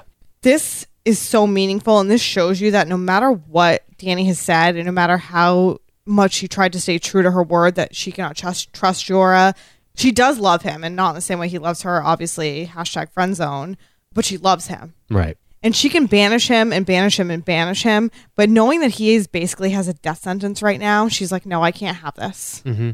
And that's very meaningful, and I love it. This immediately, and I'm sure that the chat will agree if they've seen this movie, this immediately reminded me of Terminator 2, a young John Connor. I order you to stay. I order you to stay. Right? Well, he's like, I can't. I got to go in the lava and kill myself. It was similar. Terminator 2. I love it. It's really similar to where she's like, I order you to have a cure. I order you. It's almost like she's saying it, half believing he can do it and half believing she'll never see him again. But I'll tell you, I'm going to tell you something right now. I really think that Jorah, we have not seen the last of Jorah. We better not have. There's although he is a some big chit Deadpool. chat going on in the chat room, and here's what I think. I think this fucker goes to Old Town. I agree. He's going to run into Sam Tarly. I agree. He's going to go to the Meisters of the Citadel, and he's going to try to find himself a fucking cure. And you have to remember, and there, everyone in the chat is talking about how is Shireen cured, what happened, all these things, and we don't know. And we know that, Stannis said he went everywhere, he tried all the stuff, he did everything, he didn't think she could be cured. I think the fact that Shireen spent a lot of time with Gilly, that Gilly's with Sam, I don't know if a small bit of information got slipped that might give somebody a clue to something. Like, I wonder if their relationship with Shireen is going to in some way come back too. Just saying. I like it. I I have agree, a feeling. though. I think Jorah runs into Sam, and I think Sam cures him. And now I And regret and Randall Tarley's coming into the picture here. I regret everything about picking Jorah first in my Deadpool, because at this point I'm starting to think that at least this season, and probably in general, that he's kind of not going to die. I think he's going to be in this. I think he might make it to the last episode now, and I made a real mistake. I just don't see him wandering around and slowly we watch Grayscale overtake him and he dies. I think I'm thinking very meta here. I just don't see that happening. I agree. I think that she's going to take the Iron Throne and he's going to be there. If I get a goddamn Frank True Detective Season 2 ending, walking through the desert, clutching your wound, slowly dying, I will riot. Yeah, no, fuck I'll that. riot. So a couple reminders about Randall Tarley, who I think we're going to meet, and maybe Jorah will too. He was a great battle commander. Don't forget, he defeated Robert, Also an asshole. the only defeat Robert faced during Robert's rebellion, and it was at the Battle of Ashford. And the Tarleys are actually loyal to the Tyrells.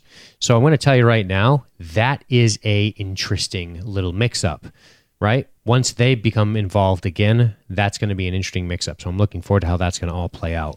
But I don't think we've seen the last of Jorah. I think we're going to get Jorah back in action with some other characters, because Jorah is a strong enough character to where his arc simply doesn't revolve around Daenerys. Unlike Dario, whose arc simply revolves... Fuck that guy. I hate him. You hate him? Gee, he looks like Ray LaMontagne to me, doesn't he? He's super handsome, and I like him in other things. Like, I see, like, commercials for him in romantic comedies. I'm like, oh, he's cute. And he was in that movie we watched, that really fucking weird Great cult movie. movie that was awesome. And Great movie. he was a fucking creepo in it, but he was good. No, spoilers, but whatever. Like I said, he was a creepo. You can tell from the first 5 minutes of the movie. I didn't even say the name of the movie, so nobody even knows. Anyway, hate Dario. Indeed. Yeah, Don't also... fuck with Jorah. Also, not to change gears on you, but they're saying in the chat, also loyal to the Targaryens. Yes, the Tyrells were loyal to the Targaryens. Thus, the Tarleys were loyal to the Targaryens during Robert's rebellion. Randall Tarley led the Tyrell army and defeated Robert at the Battle of Ashford. Now, apparently that battle was not too bloody. I guess it just forced almost an immediate tactical retreat because of what happened. And I guess Randall Tarley decided not to pursue Robert because he assumed that Tywin was still loyal to the Targaryens and would catch him fleeing and flank him and thus destroy Robert. But that didn't happen because Tywin ended up turning against the Targaryens when he went to King's Landing. So Robert got away, not taking too many casualties from that battle, as I've read it. Jessica. Someone in the chat brought up a point that is worth mentioning. Karen Lomas, Walking Dead super fan and also Game of Thrones fan. Could George just cut his arm off? Would that stop the grayscale from spreading? Is this like the zombie apocalypse? Boy, I don't That's know. a great question. Yeah. And worth a shot, maybe. Like, I would still hook up with a one-armed Jorah. I'm- It would be weird, but I would be okay with it. You lose a limb in this world, and your chances of death are pretty high. Hello, Jamie Lannister. He has a gold hand. Yeah, a hand is one thing, an arm is another. But how long was he walking around with his hand in the mud, like his stump? A hand is one thing, an arm is another. I'm just saying that that's a very valid point, and it's worth thinking about. Anyway, we'll see what happens. So that's it. Jorah on the trail alone again. Who's he going to run into this time? Good Lord. This fucking guy, huh? He is doomed to have these. He has doomed romances. This is his thing. This is Jorah's history. Doomed romance. Doomed romances with one person, the Khaleesi? Nope, his wife was the same thing. If you read his history, yeah. Jorah's I a would never hopeless leave you. romantic. He's a hopeless romantic. This That's why guy. I'm in love with him, honestly. All right, what should we do? Let's get to it. Let's get to it. Let's fucking talk about this shit. Okay, so let us travel far north, far north, and talk to our main man Bran and hop to it. So Bran and we get a chance to meet the children. Oh, when you said Bran and we, and I'm like, who's we? Like, his name's the Three-Eyed Raven, and then I was like, oh, you listeners. mean us Yes. listening? I got it. We get a Just took me chance second. we get a chance to meet the children. We learn about their relationship with the White Walkers, which was news to everybody. But just to help people out a little bit, let's talk about the children. I took a couple of notes based Nothing on spoilerish, right? from 12,000 years ago. Very Okay. spoilery. Well, I just worry that you're going to say something that's going to be a reveal later in the show when you start getting into your history. So, Not that I'm aware. okay, we're talking about the history of stuff that we might see later. 12,000 years ago. Yep, before the first men. Well, during the this first that men. how the Night King was made was a spoiler, and that happened like 12,000 years ago. That's not even in Wikipedia, so that's new to everyone. Okay, but I'm just saying. Moving right along. So the children inhabited Westeros approximately 12,000 years ago before the first men. The first men then invaded Westeros by way of Essos across a land bridge that used to connect the two continents at Dorne near the Stony Steps, and it was called the Arm of Dorne. So there was this land bridge that connected Essos and Westeros that eventually got submerged by the magic of the children as part of a way to stop the invading forces. Some say they employed a, quote, dark magic, but it was known as the Hammer of the Waters. So they raised the water, it erased this bridge, but it was too late. They already came across. If you look at a map of Westeros and you look at Dorne, if you look at the easternmost area of Dorne, you're going to see the stepstones. I think I called them the Stony Steps, but I think it's the stepstones. Whatever. If you look, you'll see it. The first men brought their own gods, weapons of bronze, leather shields, horses. They fought the children for 2,000 fucking years, okay? The two races eventually signed something called the Pact at the Isle of Faces on the God's Eye, which is in the River Run. It's this little island, and it's full of weird weirwoods, which is pretty cool. Next, the children would get the forests. In the Pact, it was said the children would get the forests, the men can have the open terrain, no more destroying weirwood trees. Weirwoods are sacred trees to the followers of the, quote, old gods, and the children consider the weirwoods to actually be gods. This pact goes on about 4,000 years, and oh, wait a second, then the White Walkers show up. Now, death and destruction come to both.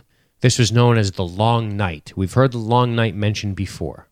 The first men and the children come together to defeat the White Walkers. The last hero is said to have been seeked out the children for assistance. This last hero follows the prophecy we just talked about. And then something happened called the Battle of Dawn, which brought about the Night's Watch. Eventually, the White Walkers were driven back. The Night's Watch was supposedly formed after this long night. And then somebody named, and here's where it gets cute, Bran the Builder created the wall. Like Bob the Builder? Like Bob the Builder, except Bran the Builder. Like Brandon Stark? Now, if we're seeing Bran affect Hodor in the past as part of a self-fulfilling prophecy, is it possible that he built this wall? I guess we're going to find out. There's a lot of theories about that. Anyway, peace follows after the long night. The children slowly withdraw deeper into the woods.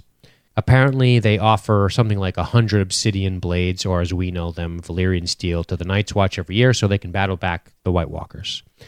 Now, although the children taught the first men about the old gods, eventually the faith of the Seven, as we're very familiar with if we're paying attention to the High Sparrow, begins to supplant that religion after the Andal invasion. So the Andals invade. Side note. Jorah of the Andals? Jorah is of the Andals. Heart. Side note, the Andals never conquered the North, which is interesting. And maybe that's why the old guards are so strong in the North, as we see in Game of Thrones, like Ned by the Weirwood Tree, them talking about the old gods, which I think is pretty neat. Anyway, the children eventually all but vanished. They haven't been seen for thousands of years. Unfortunately, you don't really see this. I know Old Nan tells a story similar to this, but you don't really get the impact of him seeing and interacting with children of the forest that have been gone for thousands of years. It's a really big deal that these people have come back, and now they're trying to assist Bran, and they're very powerful. They have a lot of magic. They're very few. They're powerful, but very, very few in number. But I just thought that history of the children was an interesting thing to mention as it relates to a little bit about them. Now, the thing about them creating the Night King there, as is confirmed in the after episode chat, you said. Yes, that is not just any White Walker. That's the Night King they're creating from that brow. By the way, that would have been a great time to go full frontal on somebody, just saying. Yeah, you want to see what kind of mule the Night's King's working with. I'm just being honest. If that was a woman, she probably would have been naked. That's true. Well, that's how it goes. So anyway, I believe this children of the forest is named Leaf. So I'm going to call her such. That is her name, and the only reason I know is because I saw it in the closed captioning. I called her the fairy the whole episode, so that shows you how on top of things I was in my notes. There you have it. So she admits that they were at war and needed protection from men, thus the creating of them. They were killing and cutting down the sacred trees. Bran decides that he's going to grab part of a tree and do a little fucking time hop to learn more. Now Bran is obsessed with knowing the truth. Obviously, the whole Tower of Joy thing started. Now he wants to learn more, so he grabs the tree and he does what's known as the green dreaming, I believe they call it. I don't know what they call it, but can I mention something before we get into him going and doing his shit on his own? Sure. This is a theory that someone in the chat mentioned, and I've heard it as well. I don't know if there's anything in the books that support this. I don't know if that's where people are getting it from, and if it's a spoiler, I'm sorry. But the thought that the Night King is actually a Stark, because I've heard that the theory. Starks have been in the North, and they're an old family from the North, and that's possible. Nando Stark said it in the chat. I've seen it on our page. I've seen all that stuff. I think that's a very interesting theory, and I don't know. I like it. I'm very interested in that idea. And Rachel in chat is correcting me, saying it's called the green seeing. So the green seeing is kind of what he's doing here. So you got green seeing and then skin changing, or also known as warging, which happens. I guess a small percentage of people have the green sight and then or can warg, and then a small percentage of people can green see of the people that can warg. So it's like Bran is super, super special. Like the idea that he can do all of these things is incredibly rare, that he can do both of these things. Anyway, he gets a little too cute with the whites and the White Walkers, and boy, is this not terrifying. There's a lot of really intense, scary stuff at the end of this episode. And you all know, you listen to this podcast, I am bored to freaking all ends of the earth with Bran most of the time. Not once this episode, I'm like, oh, Not once great, this we're going to see season, to be honest with Bran. you. No, I love Bran right now. This was great shit. Great. This stuff with him and when that Night King touches him and when he wakes up and he's like, he saw me. And the three-eyed raven says, he touched you. And Bran's like, I don't know. Bran immediately lies because he knows it's fucking bad. Right. That he was touched by this guy. I love that reaction from Bran to immediately lie because he knows what happened is really fucking bad. And the repercussions are going to be really bad. It's pretty awesome.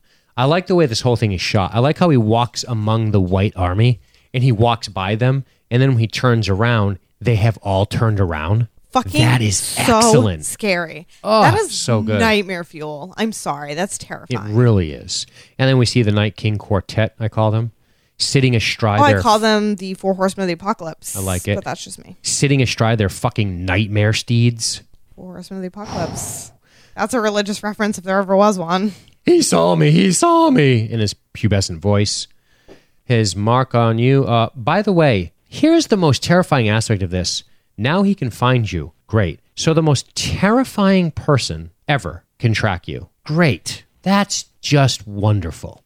Bad news for Bran. Yeah, I'll never sleep again out of fear that a Night King might touch me in my dreams. And then where do we go from there, honestly? Where do we go from there? I don't have anybody who can throw fire and protect me. There's no Hodor in my life. So Bran has to become the three-eyed raven, but he's not ready. And then Marine starts to pack up. Jesus. Her name is Mira. I keep doing that. Mira is like, time to pack up, bitch. I have to say something. You want to talk about bacon and blood sausage? I do, but before that, I have to make an apology. Here we go. Hold on. Who's in studio? Open up the door. Hey, Mira Green. Mira's here. Her last name is Reed, first of Excuse all. me. Mira Reed's here. I'm all fucking green-sighted up the ass over here. She's here. What do you want to say to Mira? I really shit on the Reeds, like, hard. Like, it was fucking bad. You go back and you listen to that season with them and how bad I talked about them. But let's be honest, it was really Jojen that I hated. And he's dead now, and I'm pretty cool about that. Oh, the tape will tell another tale. The tape will tell another tale. I watched this episode and something happened to me. I liked Mira. You fickle beast. You fickle beast of a woman. Still hate Jojen. I'm glad he's dead. But I really like Mira. This has nothing to do with the fucking Mira Jon Snow theories, although that's kind of cool. I liked her in this episode. I don't know why. I just fucking liked her. Because she tried everything she could to keep Bran safe. She's That's heroic not as even fuck. why. I was just like, this bitch is cool. I don't know. I feel bad. I talked shit about her for years of my life. David Earl just said next episode she'll be loving Ramsay, essentially is what he's saying. No, fuck you. There are some people that I still, although I did turn around on Stannis, but that was an era of judgment, honestly. Yeah, you and Melisandre. Great judgment. So anyway, Bran is tripping balls, and Mira runs to the cave entrance. Gasp. The imagery here is unfucking real. I agree. This is intense. Yeah. The Night King's already there. Hey, guys. What's shaking? Cooking up some blood sausages? Because me and the boys rode, and we are hungry. We promise we won't kill the can't get right kid if you give us some of that blood sausage. Oh, and Bran. Can we have him? We got a deal? No deal? Well, this is incredible. Get Bran and run, Leaf says. Mira tries to wake up Bran, who's in a deep, deep trance. There's a clash at the cave entrance, which is amazing. The children just start throwing grenades, fucking magic grenades, blowing the shit out of whites, no big deal. And then Mira's doing hard work. Later, we see Ned's dad bidding him adieu. Does that even matter? Tough to say, right? I don't think so, but I was like, good casting. I see it. Ned's dad, remember, Rickard Stark. No, he says something that I don't know if this means anything, but I think it might. He says, you know, when you're in the Vale, don't fight, whatever. But if you have to fight, win. Mm-hmm. And I don't know if that's just me looking into shit. And I'm like, yeah, that's going to fucking mean something because obviously if you have to fight, win. But I don't know. I was like, oh, I feel like that's a meaningful line. So whatever. If it's not, guess we'll find it's out. fucking not. Guess we'll find out. So the children are getting to work. Bran hears Mira's voice. We're all going to die. So there's a lot of shit that goes on here. Yeah, okay? It's fucking crazy shit. When they show the White Walkers approach that ring of fire, or half ring, and he's holding that big weapon, that big polearm, that big blade, and they step forward. They are so fucking menacing. Thank God. They could have made these guys so uncool and so unmenacing, and I think they knocked it out of the park. They made them look great. I agree. They're terrifying. I love that the fire just extinguishes at their presence. They just walk over it, and it goes out like some Dracula walking through the rose But just garden. the four, and I like that too.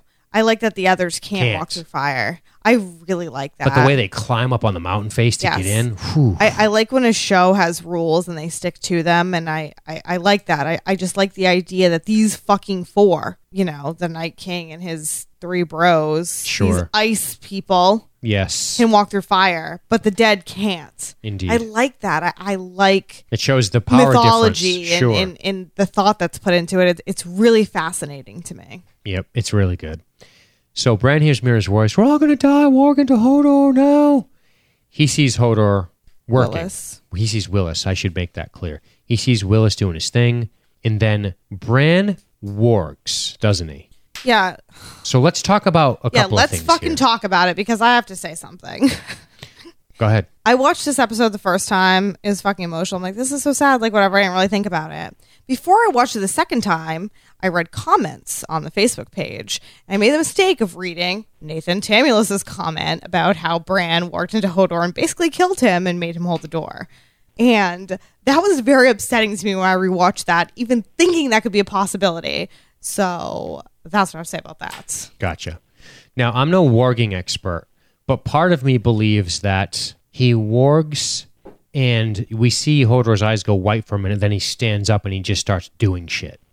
Now, I don't know if exactly. It is filmed so much like he wargs into Hodor, but Hodor's eyes aren't back. They are. Hodor's eyes go white. Young Hodor. No, old But young Hodor. Hodor's do. We're not at young Hodor yet. We have to make sure Okay. we talk about this in the correct order because it matters to people that are going to theorize. But it's going to upset me. But go ahead. Bran wargs into Hodor, and Hodor's rocking. Immediately gets up. He's nervous. Hodor, doing his thing, right? And then his eyes turn white for a second, and then they go back to regular, and he stands up. Okay? So Bran is in Hodor at this point. Right. Now, this brings up a lot of questions. Does he wargen him to get him into action? Is this Hodor's free will? Is Hodor doing what Hodor is going to do? Because Bran now is warging. A lot of people say, well, Bran's back in time. No, he's not. Bran's in the fucking tree still. But he is also, his conscious is back in time, right? His conscious is visiting the past, checking shit out. Now, that's when they start moving. Now, And the Raven also tells Bran to listen to his friend. He when does. He hears Mira. he does. And that's what happens before Hodor gets up. So watching this a second time and having that thought in my head, I'm like, holy shit. The Raven's like, hey, you better warg into Hodor because is this the Raven has already seen this all and he knows this is all going to happen this way? Do we have to get to this time travel stuff? Because everybody knows that I'm the resident time travel expert, but I don't want to do that shit on Game of Thrones. Okay. So the White Walker, we're going to talk about it right now, but let me just get through this. The White Walker that fucked up Jon Snow, beat his ass. Mm-hmm. Well, one of them got killed. Jon gets up. Why am I saying Jon? Mira, they throw the fucking spear at it and it dies. Obviously, this is a weapon, some kind of Valyrian steel, right? Dragon glass, wherever the fuck. Yeah. So, and then Summer gets got. Do you want to talk about that? That was pretty horrific. I mean, do I want to talk about it? No. Am I going to have to go to therapy about it? Probably. Okay, so talk to me. Ugh, I can't. Listen, it's sad when humans die and stuff. But let's be honest. It's sadder when a fucking dog dies half the time, isn't it? I don't know. You may all disagree with me. But at this point, when Summer dies, as Summer's going to attack these people, I'm like, don't do it, Summer. Don't do it. Summer dies. It's fucking horrific. We hear the dog yelp. I can't. A few times. It's pretty bad. I cannot listen to that stuff. And at the point where this happens, now I had already said from before the episode started, no, I was not spoiled, but I thought it was obvious that I knew there was going to be a death because I knew there were the reaction videos on YouTube. Right. And we saw young Hodor in the previously on Game of Thrones. So from that second, the whole episode, I was saying Hodor was going to die. So we're in this scene. I'm like, Hodor's going to die. When they killed Summer, I was like, fuck Hodor. I don't even care. Now that they've killed another direwolf, this is the saddest moment for me. I was wrong because the Hodor stuff was really sad. Mm-hmm. But this like killing of the direwolves in these like horrible ways where I have to like listen to a direwolf die like this, I can't anymore. Mm-hmm. Like I just can't have any more dead direwolves. I'm sorry. I like it. This is sad. I came. There's 2 left, correct? Yes. Well, Nymeria, where we don't know, but she's somewhere. And then there's Ghost. But I came home and I hugged my dog. And I was like, if there were ever White Walkers coming after me, you just run, little dog. Don't you do that heroic shit, even though, she wouldn't Indeed. actually give a shit. But So, well, the Three-Eyed Raven, or Blood Raven as he's known, the Night King kills his ass. And the fucking image of him breaking up in the past is amazing. I love that. This Imagery is so powerful. this is great because this is right at the death of Summer. And like my notes, I'm like, okay, the Raven gets killed, whatever. But actually, it's amazing. It's amazing. Like, I don't care about him as a character like I care about Summer, a direwolf, because I am how But the I am. implications of killing such an ancient creature, I love it, though, where he's killed and how he dies with Bran, where Bran Looks can awesome. see. It's really, really cool. I mean, this is a great shot. It's great imagery. It was a good choice of how to do it. Yep. So Leaf then sacrifices herself, and that is amazing too. Which is, again, oh my God, with the stabbing. It is amazing. When she is in the hallway, by the way, these things moving through the hallway is terrifying. They're on every surface. It looks like you're being pushed into a blender. Yeah, it's terrifying. It's unbelievable. And I love how Leaf just waits. And the way you see her head kind of jolting around as they like go at her body, and she just sits there with this expression, the way her body's just like jostling around as they hit her, and then just boom, she goes out Vasquez alien style, blows the whole fucking thing to Kingdom Come. It's great. And then we get to the door. Now, here's a couple of things I want to talk about. So we know that Bran wargs into present Hodor, okay? We'll say Hodor and Willis, okay? For naming conventions here. Makes sense. And we don't need to say past Bran or present Bran because it's just Bran. He's here presently in the physical form, even if his conscience has traveled to go visit the past. He's still there. It doesn't matter.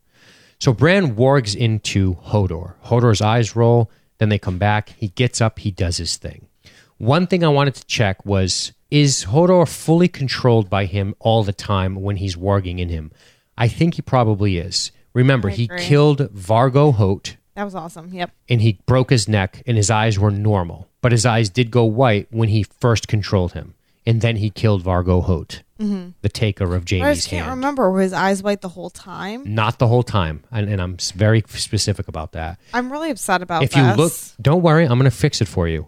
I hope you are because I'm going to really fix upset. it for you. Don't worry, I'm going to fix it for you. So here's the thing. If you watch him kill Vargo Hoat, he's got normal Hodor eyes. Sweet, sweet, gentle eyes that break necks. Okay? So as he's doing his thing, the next thing we hear is the door, good God. And this is where we come to Bran interacting with pasts. So he's interacting with Mira. They're saying he killed, in the chat, they're telling me he killed a man named Locke. His name was Vargo Hoat. He was going by Locke. Locke was a cover name. Vargo Hoat is his actual name. So watch yourself.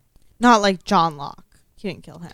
No, Locke was his traveling name because he was trying to get close to Jon Snow. His real name's Vargo I Hoat. was making a Lost reference. Anyway, to continue, here's what I think happens. I don't think, unless the show is going to show me otherwise, that he can warg into two people simultaneously, okay? So I think when everything happens to Bran and all this shit starts to get wild and they're saying, we're all going to die, he looks, and Bran starts to get nervous. He looks over at Willis. Willis looks at him, and then his eyes go white. Yes, that does happen. Okay. He falls and he starts to have a seizure of sorts, right? So what I think happens here is that I don't believe that Bran can warg into two people simultaneously. I think he warged into present Hodor to get him moving and then started to panic like, fuck, what do you mean they're going to die? I don't know what to do. And then he makes a mistake or he loses control and inadvertently creates the whole origin of Hodor because he wargs into Willis. Willis's eyes roll. He drops. He starts having a seizure. And in that moment, I think that Hodor, somehow this comes back to him. There's some talk about maybe Willis and Hodor become connected in that moment because if you watch it carefully, hold the door, hold the door, hold the door, hold the door, hold the door I know. is literally being heard as he's holding the door. So in my opinion, I think Hodor, perhaps there's some sort of weird temporal connection between him and Willis, and he holds the door, and he knows what he's doing, and he knows it's going to lead to his death. Because I think once Bran wargs into Willis, I think he's no longer physically controlling everything that Hodor does. And that's why the order of the way this happens matters. In other words, to make it simple, Bran wargs into Hodor, his eyes roll white, he gets up, he starts moving and starts dragging Bran's body out of the fucking cave. They're trying to get out of there. Next, we hear all this terrible shit happening, and we know we need to get the door open. So then, in a panic, we see this warging experience happening to Willis for the first time, and I think that's Bran's doing, thus creating the self-fulfilling prophecy. You don't think there's any way that Willis can warg, right? Well, that is a possibility. I've heard that theory. Is it possible that he warged into future Hodor? I don't know, but now we're getting too cute with the time travel. I guess that's possible too. The reality is that nobody really knows. If Bran can warg into people in the past, like I feel like I can't open the floodgates to this turning into this big time travel stuff. I just can't. But if that's where we're going to go, that's going to be really problematic for me. But it's not time travel. It's self-fulfilling prophecy. Yes, it's a type of time travel, but it's a closed loop. You don't really change anything. It just happens. The other option is this, because what the part that makes this hard to accept, which is why there's credence to what Senator Tamulus is saying, right? Other than that he ruined my life and made me want to kill Bran. The credence to what he's saying is the fact that we do see Hodor's eyes go white. I think there is zero confusion if his eyes don't go white, and that's Bran wargs into Willis. Hodor recalls this in this moment of stress, and he goes out there knowing he's walking to his own death. I still kind of believe that because we see Hodor, we see Willis get warged into. And I don't think... Or Willis warg into somebody. I don't think that's true. I'm just saying. I'm taking that off the table to avoid confusion for now. Right. In my opinion, Bran wargs into Hodor to get things moving, and then in a panic wargs into past Willis, thus showing that he can interact with the past, because they've hinted at that. And I think in that moment, we have this self-fulfilling prophecy of Hodor who realizes, I'm going to go die, but I'm going to do it anyway. And I think that's what makes his sacrifice more powerful. But what was powerful to me is when I thought that Hodor spent his whole entire life knowing that one day this moment would come. Precisely. That's the self-fulfilling prophecy. But he didn't if it just happened in this moment, and this memory came to him. No, that's not what I'm saying. I'm not saying he didn't think about it. One thing to remember is that it's possible that Hodor... I don't know if he always thought it the whole time, his whole life thought, I'm going to die this way, I'm going to die this way, I'm going to die this way. But I think it came back to him in the cave, and he was like, all right, this is what it is, based on the fact that we see the connection between them when he's having the seizure and Hodor's dying, hold the door, Hodor. And I think that was the ultimate connection, and I think that's when Hodor, as mentally compromised as he is, sees himself, knows he's going to die. He knows that moment in the cave, though? I think he knows that this is the end for him here. Because the first time I watched the episode, before I was really paying attention and before I was reading Senator Tamulus's comments, which basically ruined my opinion on things. Not ruined it, but you know what I mean. My thought was that this had all happened this way, that young Hodor had this seizure and he saw the future. He saw this. Yep, and I his agree. whole life, he knew that it was leading to that point, and it really fucked him up, and whatever, he was Hodor.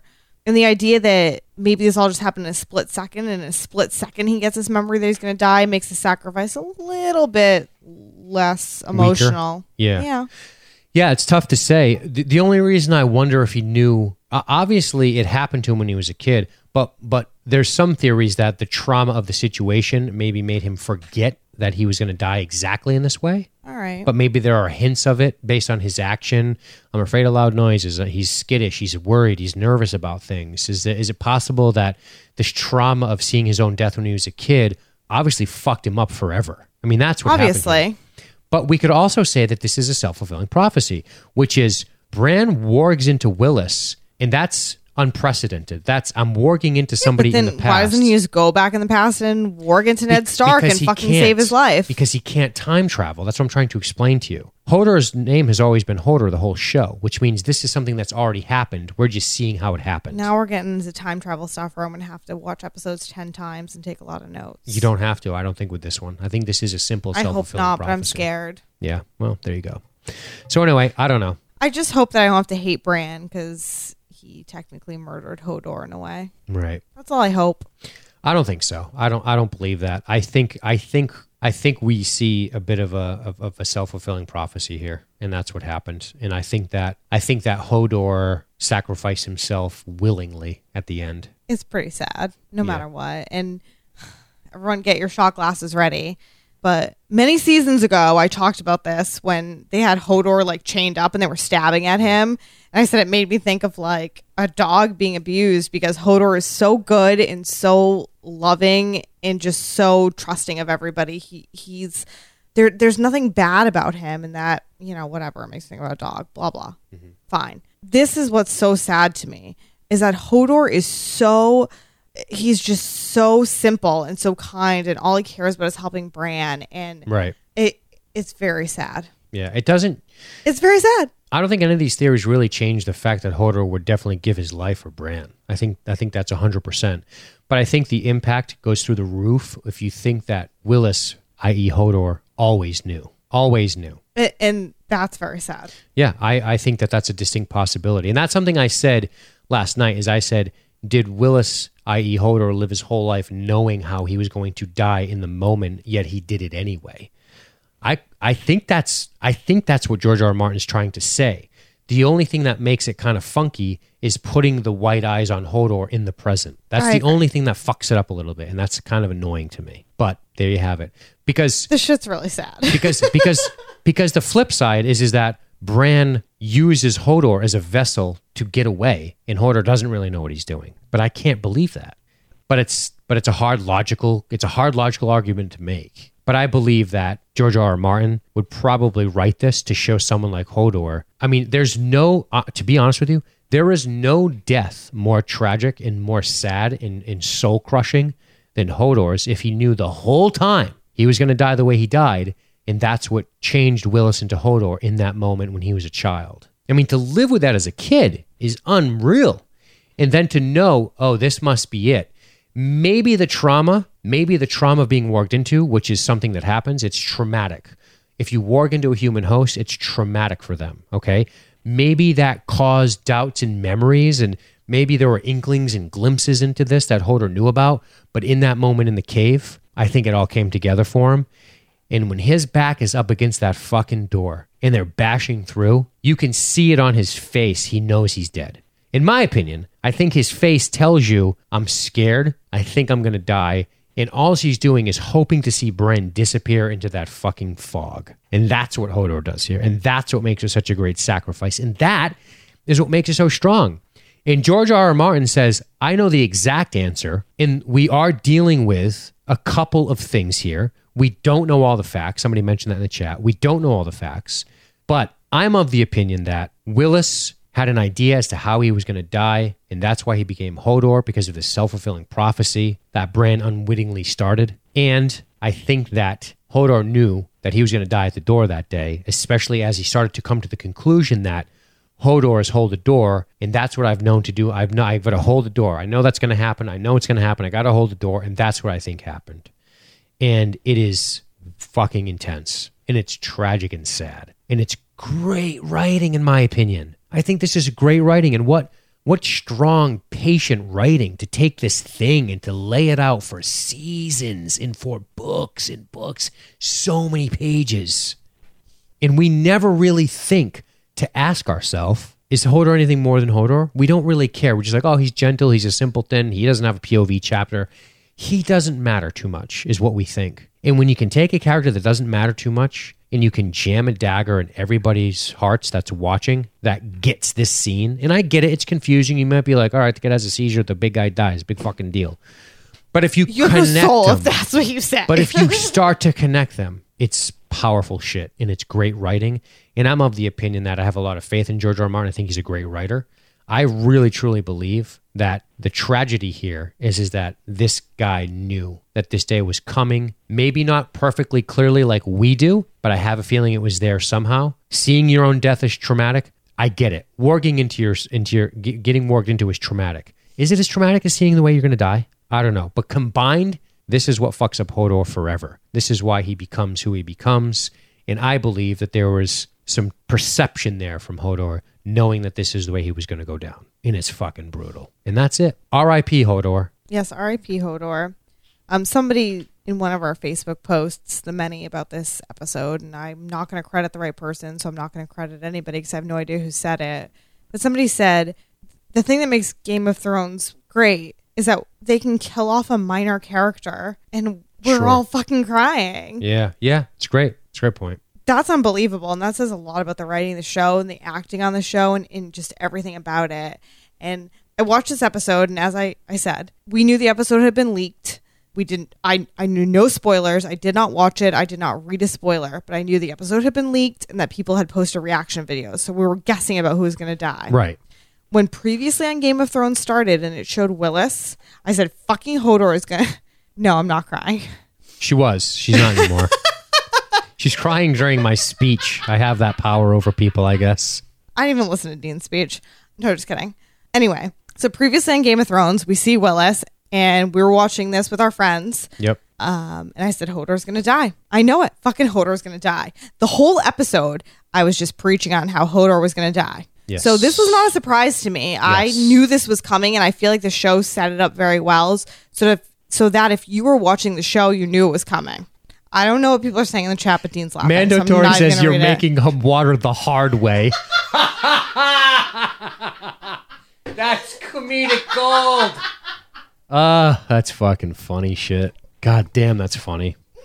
Anyway, my serious point ends with, I knew this fucking shit was going to happen. And I cried like a little bitch in front of everybody in the room. And everybody else was tearing up too. And guess what? When I rewatched it, I cried again. So I don't even care. Brutal. It's the fucking truth. And, this is going around in the chat, and I cannot agree more. And it's this. Hodor is the most painful death in the series, without a question. And it's because he's completely and utterly innocent in all things. And I'm sure you're going to... Myrcella's death is hard. Because she's innocent. Shireen's death is hard. That was the last time I cried at the show, was when Shireen died. Shireen's death is hard, right? But Hodor has no real ill will towards anyone. And I think what makes it so hard... Yeah, Shireen's death had me in tears. But Hodor's did too. Shit. But Hodor, I will say this. The reason it was so hard was that he has no political ambition. All he was doing was sacrificing himself willingly. He was willingly sacrificing himself. Shireen was taken against her will and murdered. And that sucks. Yes, but there is a difference Hodor between how it makes you feel emotionally. Decided that he was going to die at the door to help this kid get into the woods. And that's exactly what he did. And that's all he ever did, was serve Bran till the end. And that is all. I hope Bran doesn't fuck it up and make this death all for nothing. Honestly. Can we say a couple of things? Sure, we can say as many things as you want to say. So I'm going to bring it back to reality. I'm going to bring it back out of Emotion Town and bring it back to Logic Town. I'm going to try. I need some tissues, but I'm working on it. How much of an actual head start does Bran have? Oh my God, yes. Let's talk about 40 this. seconds? Oh my God, for real. But you know what's going to happen, right? And people are talking about this on the internet. Benjen Stark. That's a theory. Oh my God, I fucking hope so. I'm really That's excited a big about it, theory honestly. that Benjen Stark's going to show up. I'm really, really into this theory. I'm super excited about it. I'm really excited about this. If Benjen Stark shows up, now, if you go, I'm not going to tell you what it is because I don't want to spoil anything. Go back and watch the season 6 teaser trailer. You're going to see some imagery there that may give you some information as to what's going to happen with Bran. I don't want to say it as a spoiler on this, but watch the teaser trailer for season 6 and look at some of the imagery now. It is quite revealing now that you know the direction of the stories. Well, I know what I'm going to do when this podcast ends. Benjen Stark is a good theory because who the fuck else is out here? We've never seen... I know people have said Benjen Stark's a White Walker now. I don't know. But I do know he has range beyond the Wall North, and he has been never seen again. He could have been killed by wildlings. He could be a frozen husk somewhere. But isn't that boring? It's boring. In bad writing. If he disappears beyond the wall and we haven't seen him, he's alive. Just like the Hound is alive. All right, chat room? We'll see. That's what I have to say about that. We'll see. Benjen's coming back, and then the fucking Hound is coming back, and it is a great time in my life. Boom. There you have it. And then some people on my Deadpool are going to die next week, so yes. Well, Hodor, I will miss you greatly. And boy, that's sad shit. All right, Let's get to our listener comments, but first let's cue up some music. I have an email that I would like to read. You go, sir. Ryan Tierney writes in, and boy, he's right on the ball with what we were saying. Just wanted to speculate on what's next for Bran and Mira. I don't care how long Hodor holds the door for them. There's no possible way they can outrun the White Walkers as well as the crazy rage virus-like zombies, right? I think they're called whites, but yes, I agree with you. He continues, I mean, those things were moving. When the whites were running, he corrects himself. When the whites were running along the walls and ceilings, it sort of brought up the mental image of the orcs and goblins in the mines of Moria. Agreed. 100% agreed. Great connection. He then says, there's no way the White Walker army is going to stop coming, so if I'm being generous, I'll give Bran and Mira maybe 5 minutes. They are in need of some serious rescuing, which makes me wonder who could be that far north of the wall in a position to help our two fleeing heroes. Perhaps Benjen Stark. All we know about Benjen is that he went north of the wall ranging in Season 1, and we never see him since. Could we be in for a Stark reunion with Bran and his uncle? God, I hope so. I get the vapors just thinking about it. Whoa. Indeed, there may be some evidence to support this. Based on those findings, he then says, if Bran and Mira somehow just stroll away from that tree with no help at all, I think we will be calling bullshit. We have heard Benjen's name dropped several times throughout the series, so bringing him back at some point would make sense. What do you guys think? I love it. I think it's great. If they got away somehow, that would be like Walking Dead-esque. Well, they're not going to get killed. So. No, but that's what I'm saying. That's why they have to have something happen. They can't just magically get away because they rolled under a dumpster. Fair enough. Should I read my short comment or my long comment first? Start with your long one. Okay. My long comment this week, and there were many to choose from, and people should really go to the Game of Thrones group on Facebook because it's incredible. My comment this week is by Big Lou. Big fucking Lou. I was waiting for that. Thank you. It says, so, best episode of the season so far, or perhaps the most emotional, if not, the best consecutive set of episodes of the show so far. Must be up there. The realization that Hodor has lived his entire life to allow for this one incredible act of self-sacrifice, and the sacrifice of the direwolf shortly before, had more impact on me than anything in the show since the Red Wedding, though can't help thinking this sacrifice can't buy them all that much time. True. So much has happened this season. Even the parts I couldn't care less about, Dany and Arya, had stuff happening. Nothing like determining you only have a few episodes left of all time to get a bloody move on clearly. This episode, the Starks ride to war. Littlefinger gets put in his place. Varys gets put in his place by someone with real knowledge. Bran, to no one's surprise, screws everything up. Elves created the ultimate weapon and lost control of it. Elves with ice/fire hand grenades. Grand theft ship. And for all those lovers of tropes, a whole bunch of people have made it their mission to go give the great white savior a fleet of ships to sail a vast army she stumbled upon, so she'll be able to go and reclaim the throne. Sorry, I lost my place. Her evil father lost, and that is now occupied by evil people no one likes in a country that should not, but probably will, welcome barbarian hordes raping and pillaging across the land. So everyone should be happy. Awesome. So good. Yeah. All right. I'm going to actually read a couple because what the fuck. I have... Do you want me to read my short one first? Yeah, go ahead. I have a short comment I'd like to read. It was left by a good friend of the show, John Bucket. Mr. Buckets. Thank you. And his comment states, starts with a cock, ends with lots of crying, just like my sex life. I hope Andrea Ramos in the chat will like that because I feel like that's right up her alley. Oh, that is fucking good shit. That's good. All right, I got one. Pete Hammond. I'm a 6 foot, 250 pound rugby number 8. For our American friends, that's kind of like a bastard hybrid of a linebacker and a running back. And I fucking cried when Hodor bought it. Brutal, most emotional, and best episode of Great Game of Thrones so far. Shit got real. Yeah, it did. I got another one I want to read. Ready? Go. Marcus Patrick Thompson says, I like the metaphorical coming of winter with the literal killing of summer. Oh, that's a good observation.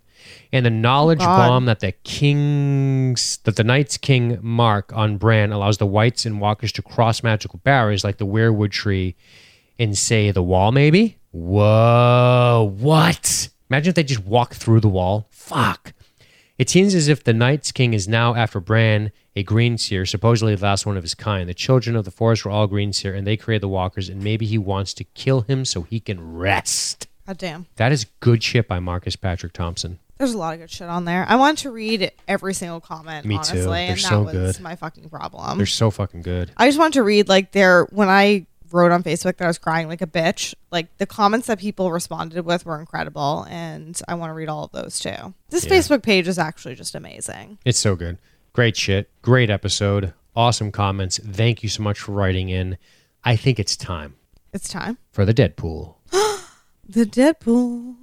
All right. Talk to me about the Deadpool. Guess who's not on the board still? The two hosts of this podcast who are supposed to be experts at this shit. Woo. Yay, experts. That's not the fucking truth. But if anybody watched Next Time on Game of Thrones, this chick right here is about to get at least 2 people on her Deadpool. For sure. I'm going to throw it out there. I feel pretty good. Pretty good about that? I feel pretty good about it. So, there was only one bit of movement in the Deadpool. Lady Christina Brown, the Red Woman, as she is called, is still tied for first place, at least, with the deaths of Alistair Thorne, Ollie, and Roose Bolton. But she now has company up there with Joe Pulcini, newly named. Hold on. Joel Porcini. Newly named the Holder of Doors. You son of a bitch. With Hodor, Good Lord. Bowen Marsh, and Alistair Thorne. Awesome.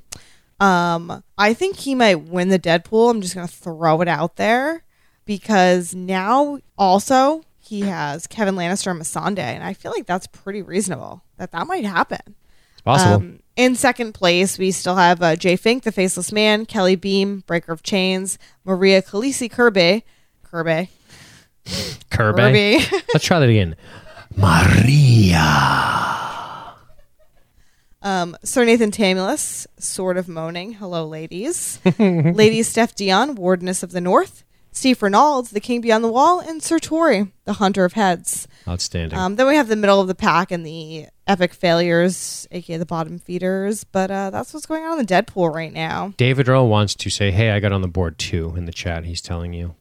Good Lord, let me find you, David Earl. Let's see what your name is. Earl David of House Sunshine. Yes, that is right. You do now have a death, the Blood Raven. Boom. Good work, sir. Good work, sir. Good work. Very nice. All right. So, parting question. Sure. I know it was very, very hard to recover from this death. I know it's very hard thinking about it. And I know that in Ollie's final moments as he lay swinging from the hangman's noose, And I was like, yes. and you were devastated. Do you still think it's more devastating than Hodor's death? Sweet, sweet Prince Ollie. I'm pretty sure if I could see Ollie killed again, I'd be like, score. Really?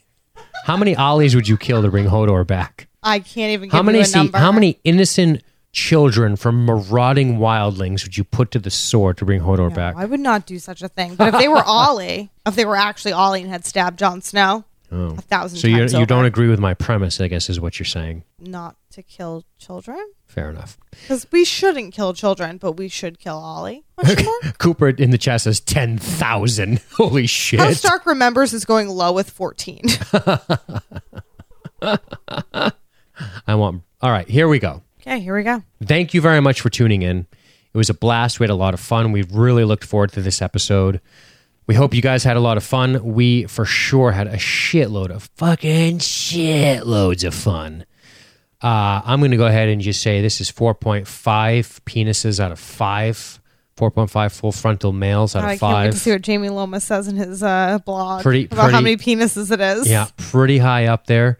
It was awesome, and I really liked it. I thought it was very tense. The last 10 minutes were great, but don't discount the rest of the episode. There's a lot of moving parts. Things are coming to a head. It's going to be really exciting, and I appreciate you guys tuning in every week. So awesome. And I just want to say this.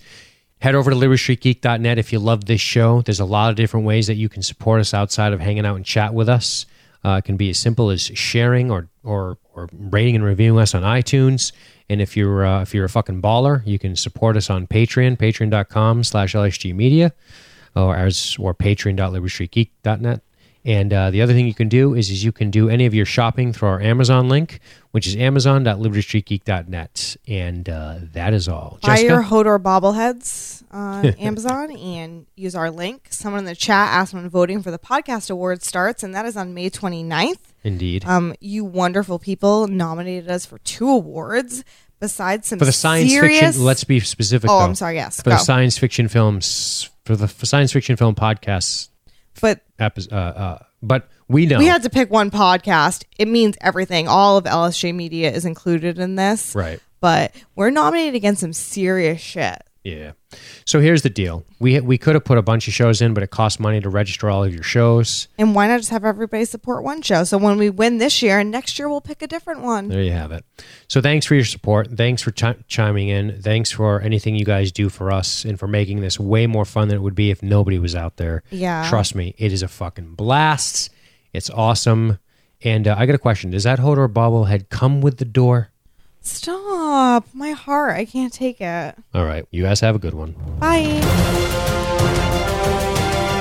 All right, ladies and gentlemen, thanks for checking out LSG Media's coverage of A Game of Thrones. Make sure you check us out on the web at libertystreetgeek.net. That's libertystreetgeek.net, where you can see other shows that we have like The Walking Dead and the Science Fiction Film Podcast. All right, folks, we will catch you next week. Have a good one.